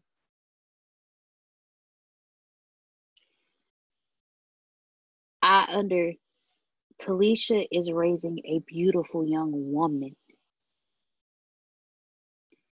I am raising a wonderful young man. But that young woman she's raising is watching everything her mother does. I remember growing up watching everything my mother did. I even told my mom, there's a lot of things that we learned. There's a lot of things that you thought we didn't know that we knew. I knew when you were struggling. I knew when you were hurting. I saw how you thought about yourself. I remember the conversations I had with my mother. I remember telling my mother, Mom, you should wear this dress. It's beautiful. And she's like, no, it doesn't fit right. So guess what I started doing as I got older? When someone said, I love that dress on you, it doesn't fit right. So I take it off and put it up and put on something that is a little bit bigger.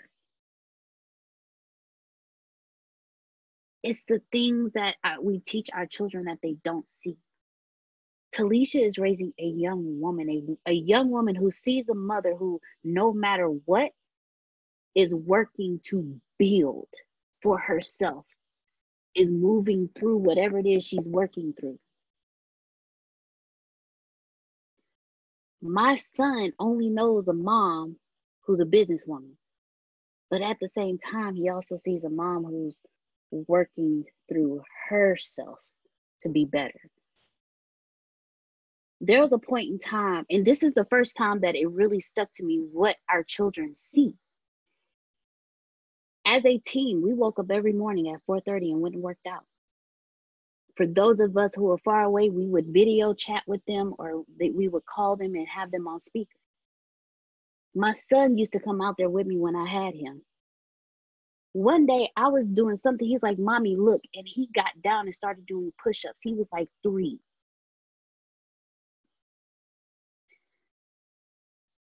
Everything.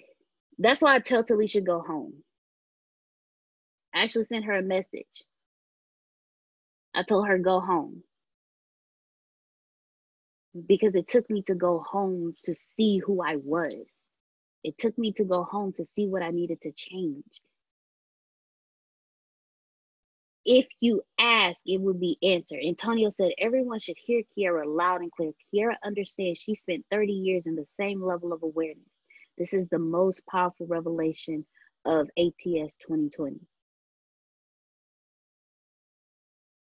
When I met Antonio, I was at the same, actually, I believe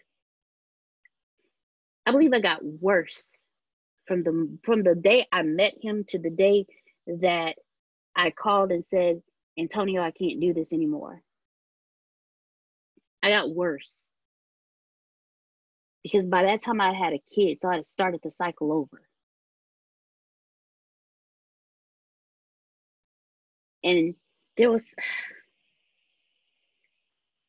something else somebody else says, like you don't live a different day. You live the same thing over and over again as the same person. I can't remember what it was, but it's powerful. But when Kara says she'll be 3 years old, I salute her, because she understood 3 years ago is when I started living, when my life actually began. To be honest with you, y'all, my life didn't begin until maybe about 2 years ago.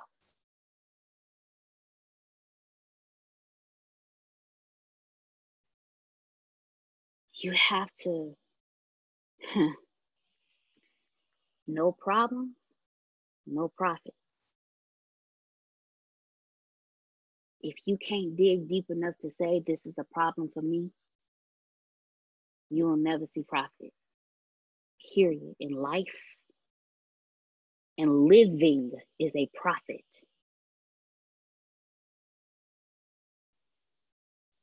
I will open the floor to whoever has it on their heart to say anything. The floor is open.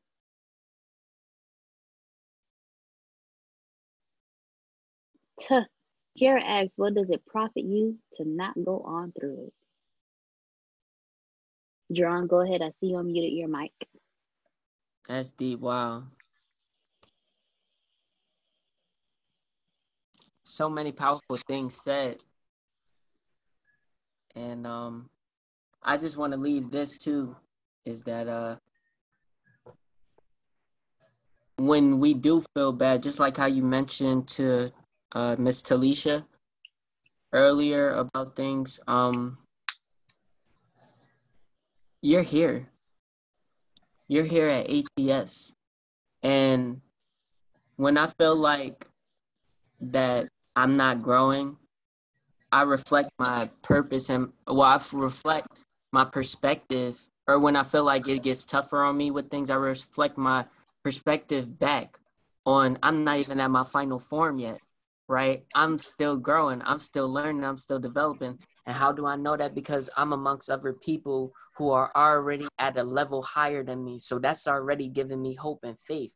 So me just acknowledging and making myself receptive of learning and being in growth, it keeps me high in hopes.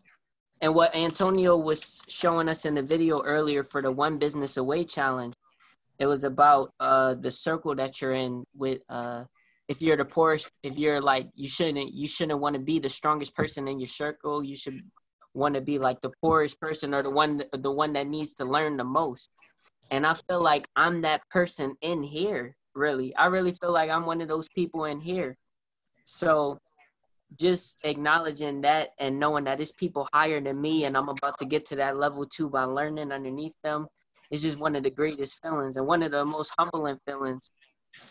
So how I keep my perspective is that I know I'm not the best, but I'm learning to be the best that I can be for my own benefit. I'm learning how to be the best me than I was from yesterday.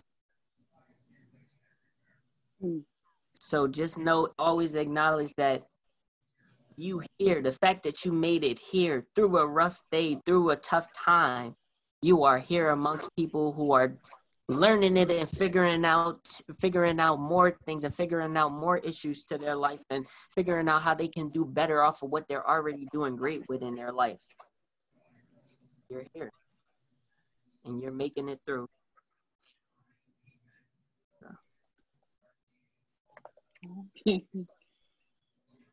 Thank you, Jerron.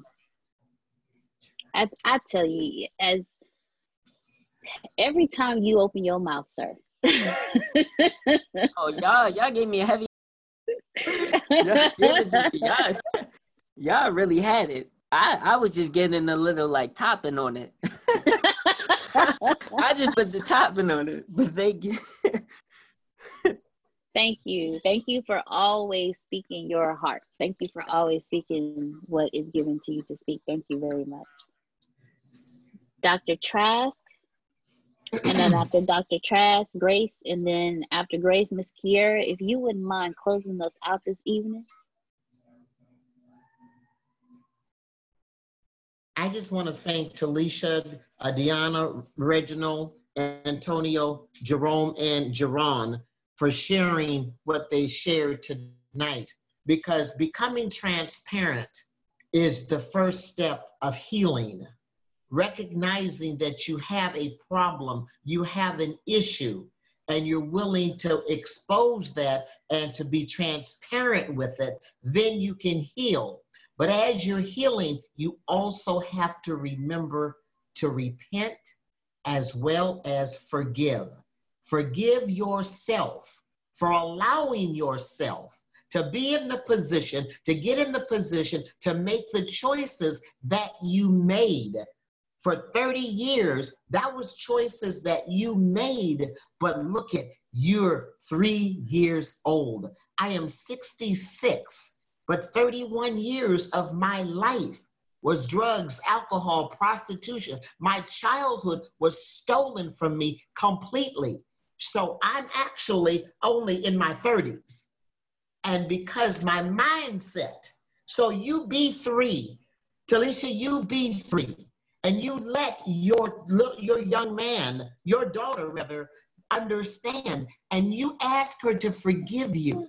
Forgive mommy for doing and making the decisions and saying the things that she said and having, like you made the comment, you tried to have a bad day.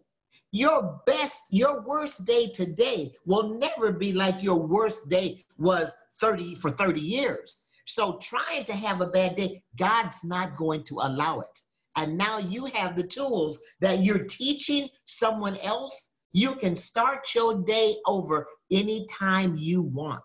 Deanna, that young man that you're raising, he is going to be able to be such an awesome young man because he knows the soft side of what a woman goes through, as well as he knows no matter what, my mommy was there and she protected. But now that you've seen what you've done, you're correcting what you've done, you're on your way. I commend all of you, but you've got to forgive yourself.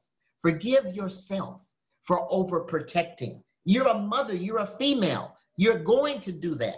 That's part of what we do, but it has to come to a point. And it came to that point, and Antonio was man enough and was there enough and loved you enough and loved him enough to be able to say, this is what you're doing and this is what you're going to produce. But you had the strength to say, yeah, you probably did get ticked off at him. You probably did get pissed off at him. You probably had some choice words and you weren't speaking in tongues. But look at where you are today and how you can help somebody else. And I believe that's what leadership is all about. And that's what I believe family is all about. Because as y'all have said, no one suffers alone. I'm sticking with it. I'm not changing it. And I believe it. And I just want to thank you for letting me share. Keep up the good work. Thank you very much, Dr. Trask. Thank you so very much. Thank you so much, Dr. Sugar. Thank you. All right, so we have Miss Grace. Hold on, sweetheart. All right, so we have Miss Grace and Jerron. If you wanted to respond to Dr. Trask, please. And then after that, Grace, we have you, and then Miss Kiera. You have the final words for the evening, because, ma'am, whatever is burning within you, please let it out. So Jerron and then Grace. Oh, okay. Well, I just want to say thank you so much, Dr. Sugar, and just, yeah, and again, my gratitude goes out for everyone just sharing what was on their heart and spirit to share, even in the comments too as well, not just speaking it, but also typing it as well. I will share with this too. I was at the post office earlier today, and when a guy had when he had purchased a book, when he just seen me like shipping it out books to other people, he just felt inspired and he wanted to just invest in me. So I had gave him a copy just right then and there. And then the father, he was with his son. The father had gave his son the book after I signed it, and he said, "Here, this is for you." And then the son was looking at it, and he kind of was a little timid about it, and he was looking at it and holding it and saying, "I can't read." So it hit me, and I was thinking like I had to get down to my man level and just like talk into him, give him more words of encouragement. Like, don't ever tell yourself that you can't read. Don't ever tell yourself you can't do something. You are powerful. You are valuable. You are somebody, and you have value to give into the world. Do not ever say you can't do something. God got something for you to do in this life. And it really inspired me too, not only because he's the same skin complexion as me, but I had a struggle reading. And I used to say things I can't do. I used to say like, oh, I don't know if that's for me. But it was really passionate for me because like when I was younger in third grade, like I almost got left back for reading. So I'm like, I'm gonna do everything in my body, everything in my soul to just continue to inspire people to know that they can do something. And as long as you believe, as long as you work in it, even if it's uncomfortable and tough, you still work through it and you'll always get better. And I told them, the more you read, you'll get better at it. You'll get better. Thank you so very much, Jerron. Jerron went from almost flunking in third grade because he couldn't read to writing a book. You better work it, sir. You Thank you better so work much. it. And y'all know the statistics behind third grade readers, yeah. So I'm proving that wrong.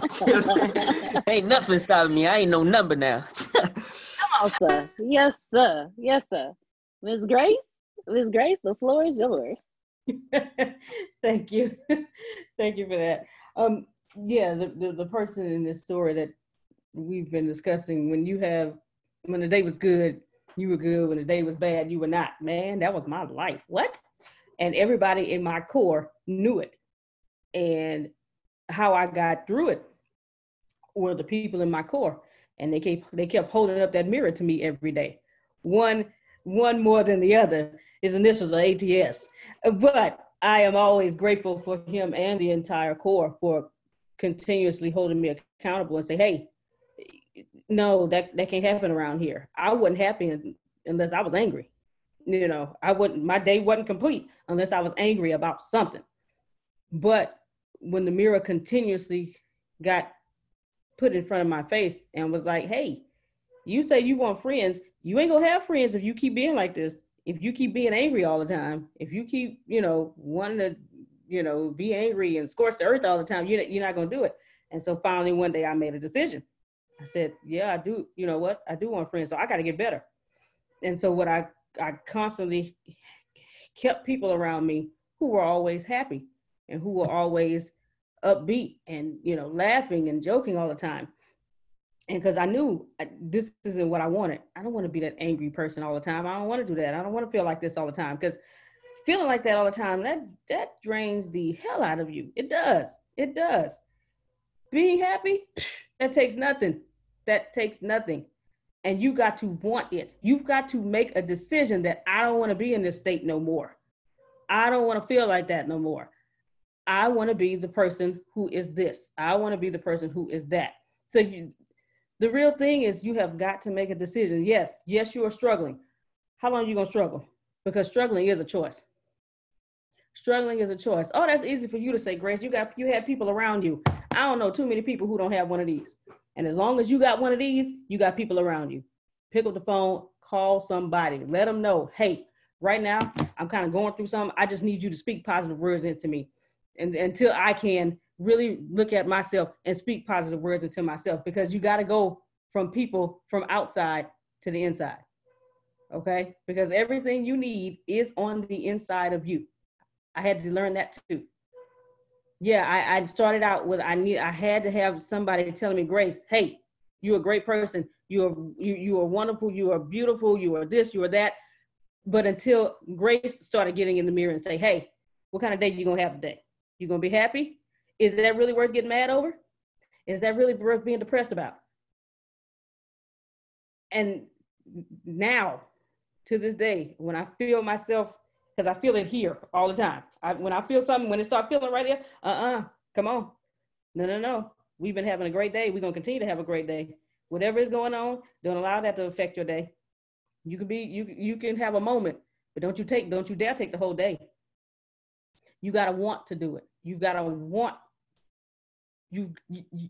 to decide. That's really all it boils down to. It's a decision. When you decide, which means to kill off, when you decide that you want to be in that state that you want to be in, and I'm talking about that positive state, and you want things to work out, and you want the universe to do what it does, because the universe has always been doing what it does. You've been wanting to be angry. Oh, the universe says, yes, here you go. Here's some more things to be angry about.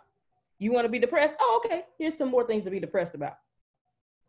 But when you decide, I want to live a happy, joyous life. Oh, okay. Here you go. Here's some happiness for you. Here's some more happiness for you. But you got to decide. That's all I wanted to share. Thanks. Well, Deacon Sandals. Don't do that. Don't do that. My daddy is at home. Don't do that. No, you spoke a word. Thank you. Thank you, Grace. Thank you, Grace Los Angeles. Thank you very much for your transparency this evening. Thank you. Thank you very much. All right, ladies and gentlemen, before we close out this evening, I want to thank each and every one of you for joining us this evening. Reverend Reginald, is there anything that you would like to say before we let Miss Kiera close us out for the evening? I'm gonna let y'all continue to do what y'all doing. It feels like the podcast that I'm honored to be on. Women rules the world. So I'm gonna just continue to let that articulate. Yes, sir. Before Miss Kiera, Miss Carol, I see you unmuted your mic. Go ahead. The floor is yours. It's a story. It's a story. And I know everybody wants to go home now, but it's a story. Oh, please go ahead. And Reginald is the cause of me saying this story right now, because I can feel him watching me, because he knows. So I said, you know what? It's time. That means it's just time to just open up. And with everybody going through all these different things, when we were younger, all of us had traumas. And I just remember from the time I was 9, that's what I could remember. My grandpa died, and I was grandpa's girl. My mom left me when I was a baby, so I understand the whole thing about abandonment. And my grandmother brought me up. My father's mother brought me up. And I was real close to my grandfather. My grandfather had a stroke when I was 9, and I couldn't go to the hospital to see him. So he died in the hospital. I never got a chance to say goodbye to my grandpa. And I was like in trauma, because I was like, that's my grandfather. I could not say bye to him in the hospital. Why? And that stuck in my head. But my grandmother came home one day, and she said to me, you better behave yourself now, because grandpa's no longer around to protect you. And that stuck in my head. I was a kid. That stuck in my head. And all I could ever do was to be this good girl. I got to do it right. I got to do what other people want me to do. I was very, very intelligent, and I was quiet.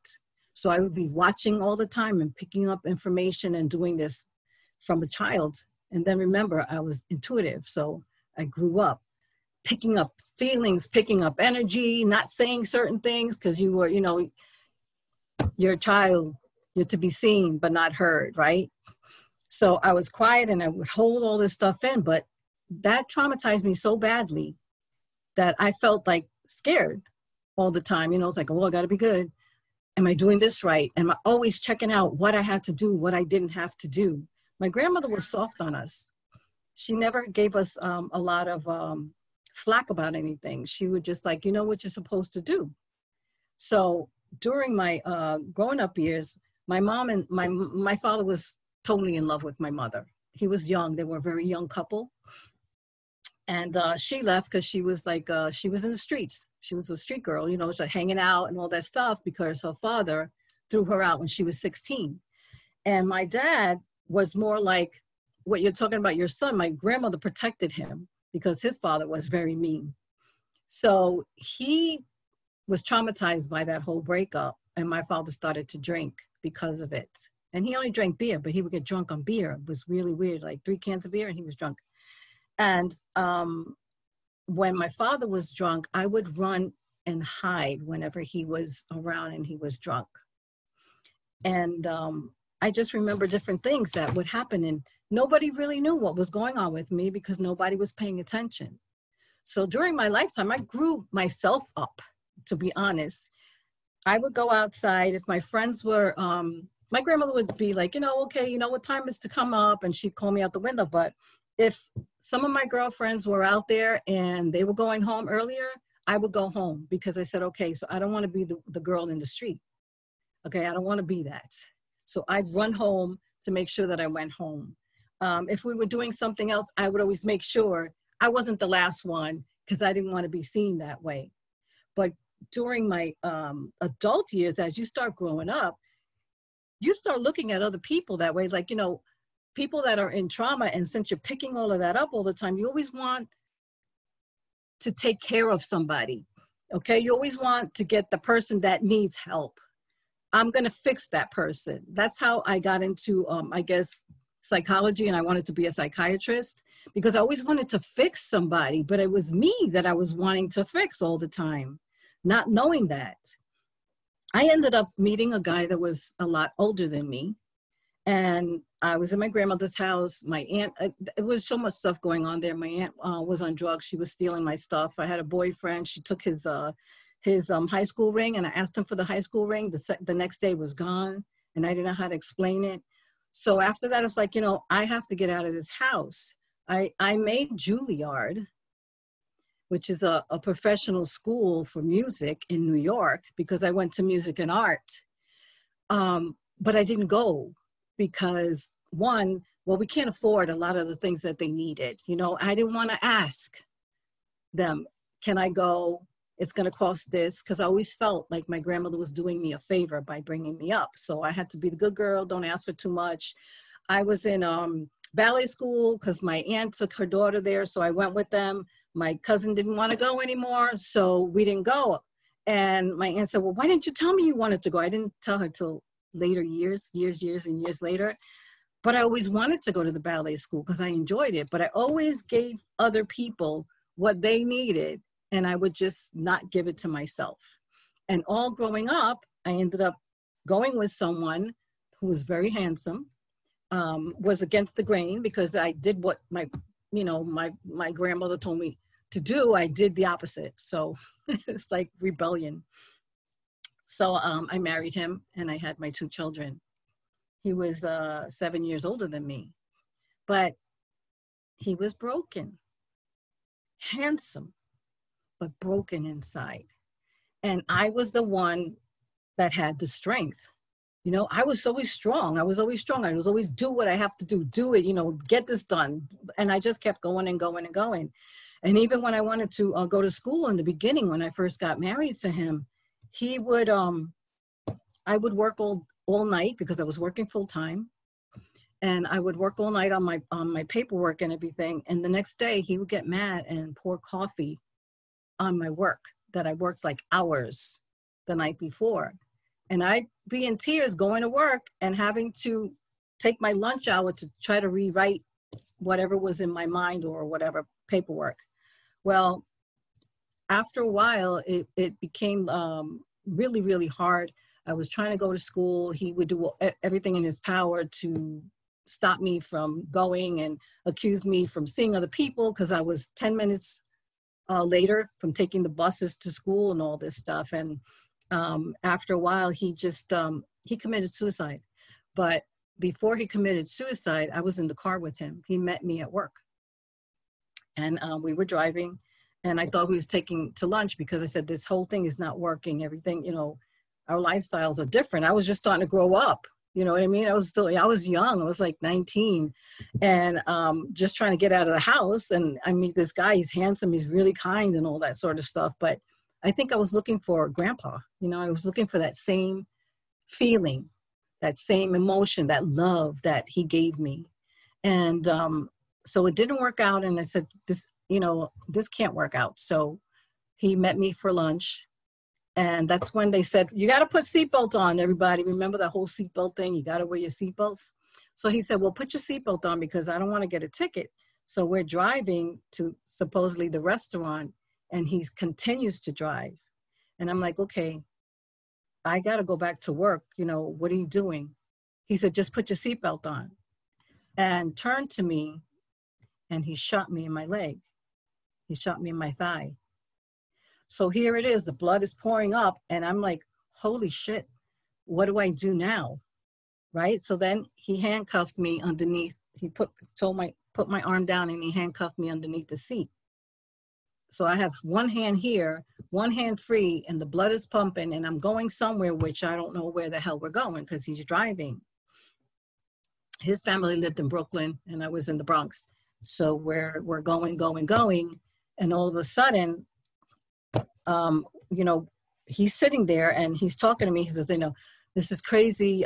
Just tell my mother and my sister that I love them, but I can't handle this anymore. I can't handle the stress of life. He was going through a whole lot of stuff at work.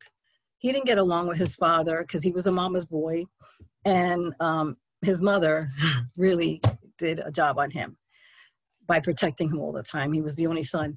And he shot me and said, you know, I'm not taking you because I want you to be able to take care of the kids. But here I am in the car, and I didn't know what to do. So all I did was call on my protection, right? I just called up, you know, I need for you to guide me because I'm not sure what I'm supposed to be doing. So here I am, tears start coming down. He said, don't you dare cry. And, you know, goes to point at me again to shoot. I'm like, oh shit, I can't.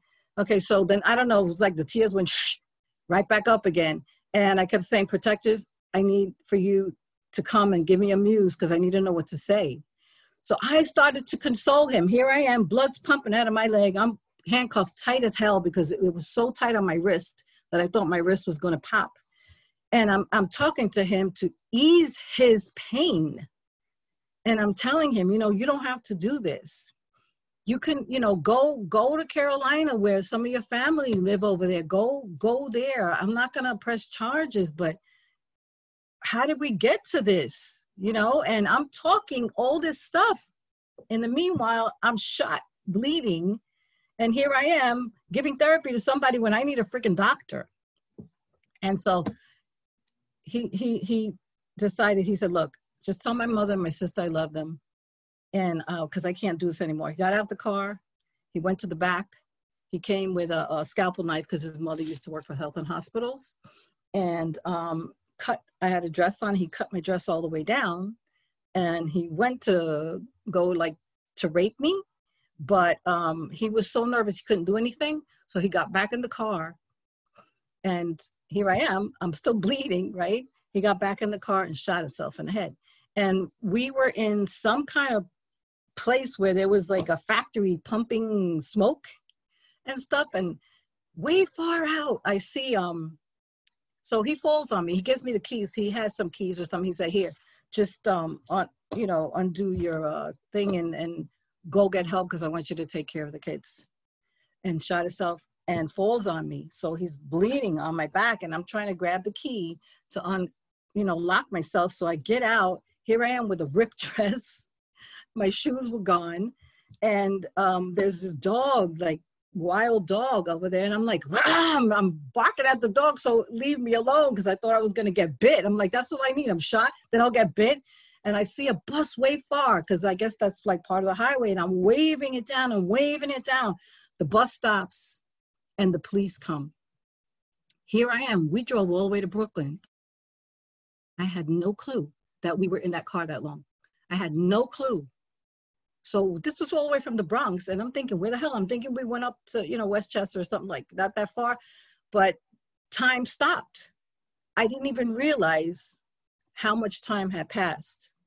So here I am, the cops coming on. I was in the newspaper, and that was like, for me, it was like the most embarrassing thing, because here I am working for health and hospitals, and here I am, the newspaper.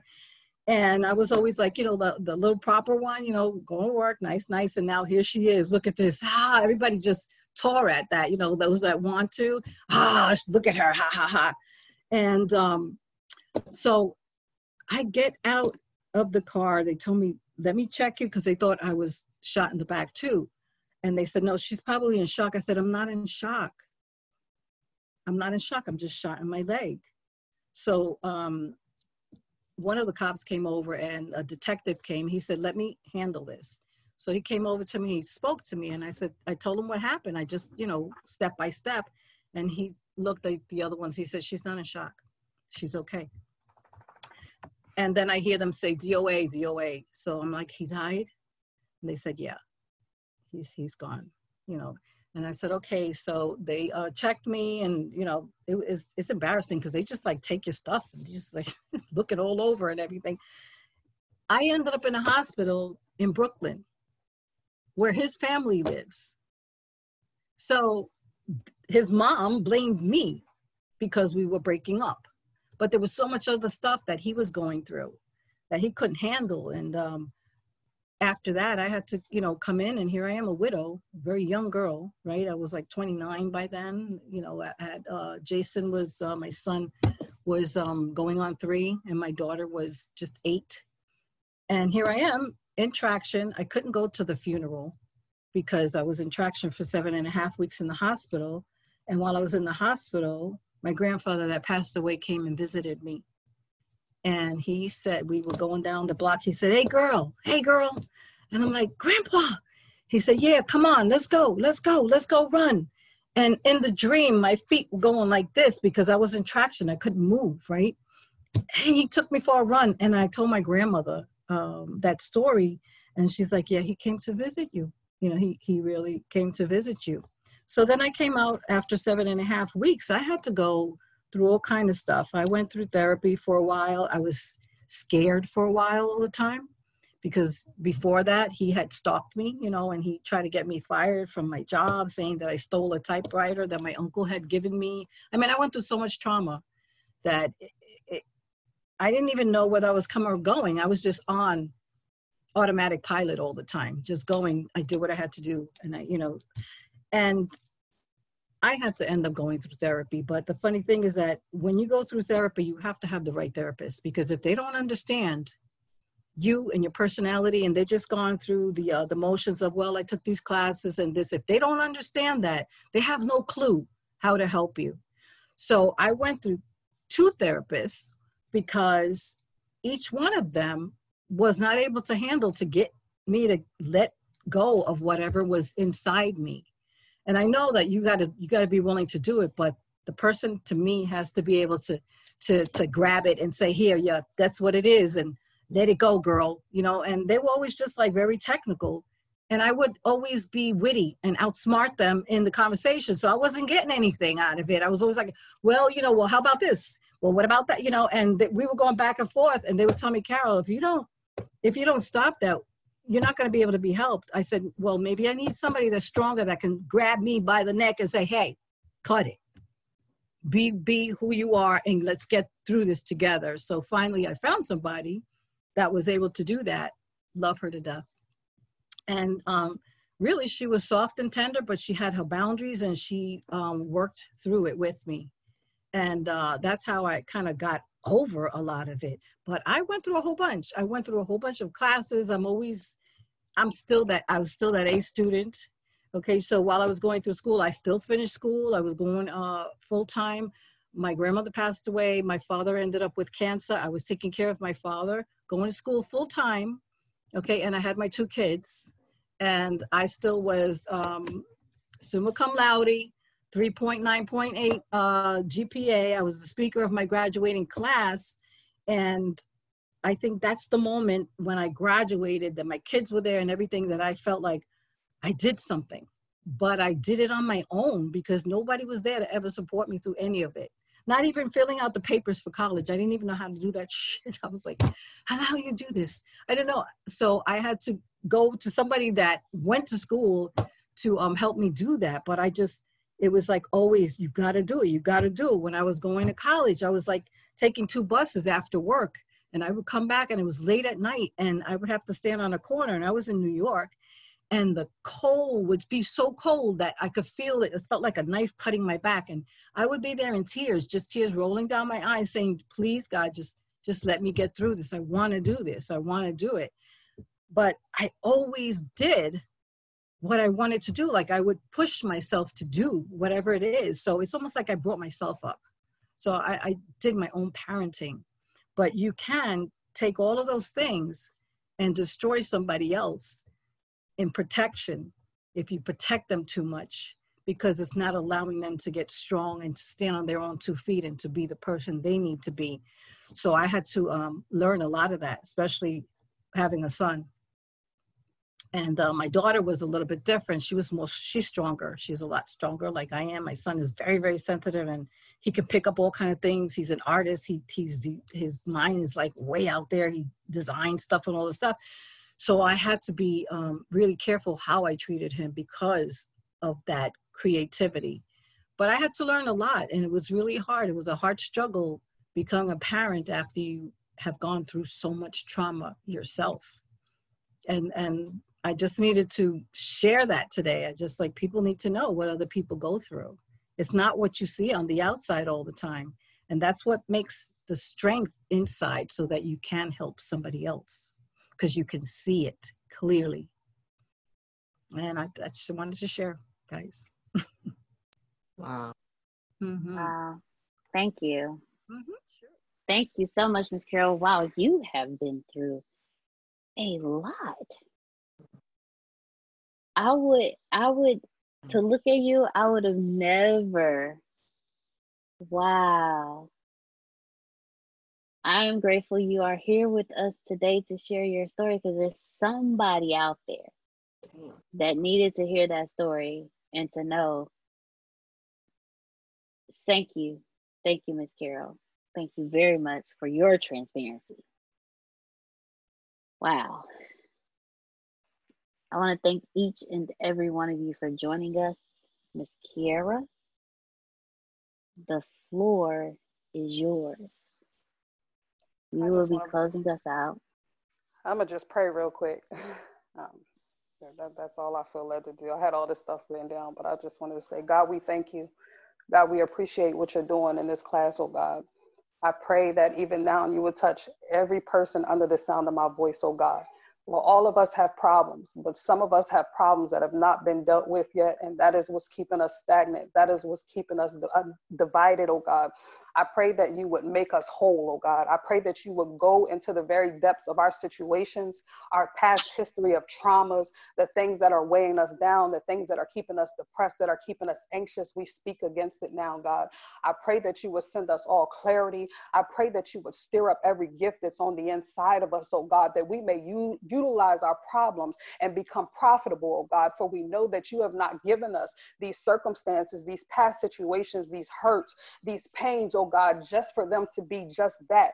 Help us, oh God, to come into a place in this very hour where we use it as fuel, where we use it as a foundation to stand upon it, oh God, that we may be overcomers, oh God, that we may share who we are with others, that we may become profitable by being able to give unto others, to be able to pour into others' lives, oh God. But let us not be pouring from empty cups, oh God. Fill our cups, stir up our gifts, oh God. Make us whole, oh God. Keep us integral, oh God, and lift us up, oh God. Let us not be in a downtrodden state, oh God, every day that we come into contact with anything that is negative, anything that will weigh us down. Give us the power to take our day, oh God, to be overcomers, oh God, to be in control of our situations, to be balanced in our emotions, oh God, to be able to speak up when we need someone to hear our stories. Every person who has spoke on tonight, oh God, I pray that you would just begin to solidify those very things that have been weighing on their hearts, the very things that have been keeping them from moving forward, oh God, the very things things that have been keeping them from becoming prosperous, oh God. Do it even now, God. I pray that this very night, as everybody begins to end their day, that they come to a close, that you would send a spirit of peace like you've never sent the spirit of peace, oh God. That you would make us more aware of the things we need to focus on, the things we need to deal with, the things we need to challenge. Help us to see who we truly are. Help us to see how powerful we are. Help us to see how anointed that we are. Help us to understand all the more, oh God. Help us not to live every day like we're not living, but help us to live, oh God, like we're alive. And for that, I'll continually give your name all glory, honor, and praise. I even thank you for Antonio, oh God. I thank you for the platform that we have that allows us to bring our stories, to bring our encouragement, to bring our knowledge to come together. Everybody doesn't have a person, God, but you're allowing us to find our people. For that, I have to give you praise and honor, oh God. And I'm asking even now that anybody who is feeling heavy in their spirit, oh God, that you would just send your spirit. Let there be a spirit of peace. Let there be a spirit of positivity. Let there just be this tingling in them, oh God, that there is change, that tomorrow does not have to be the same, oh God. We appreciate your strength. We appreciate you bringing us together. We appreciate you making us greater. I pray that you would go with us off this call. Amen. Amen. Amen. Amen. Amen. Thank you, Kira. Whew. You're welcome. Y'all be encouraged. Integrity, this class, this leadership integrity class is about the state of being whole. And I feel like a lot of us are coming together. We got these chipped off pieces, but regardless of what it feels like and regardless of what our experiences are and the things that come to weigh us down, you got to stand firm and you got to take a hold of those things. And you have to know that it's all for fuel, it's all for foundation if you want it to be. If you want it to be, we do not have to live any day where we're down and where we are just so filled with anxiety and depression. A lot of that is coming from our history. It's coming from our past. And on tonight, somebody needs to know that they need to deal with that. And somebody else needs to know that they need to go ahead. It's okay to let it go. It's okay to let it go. And it's okay to come into a better place, a place where you don't have to keep going back and forth, where you don't have to keep those things in the back of your mind, but that you can go forward. And that is my piece for tonight. Thank you. I'm not going to say anything else, but good night. Thank you all for joining us. Reverend Reginald.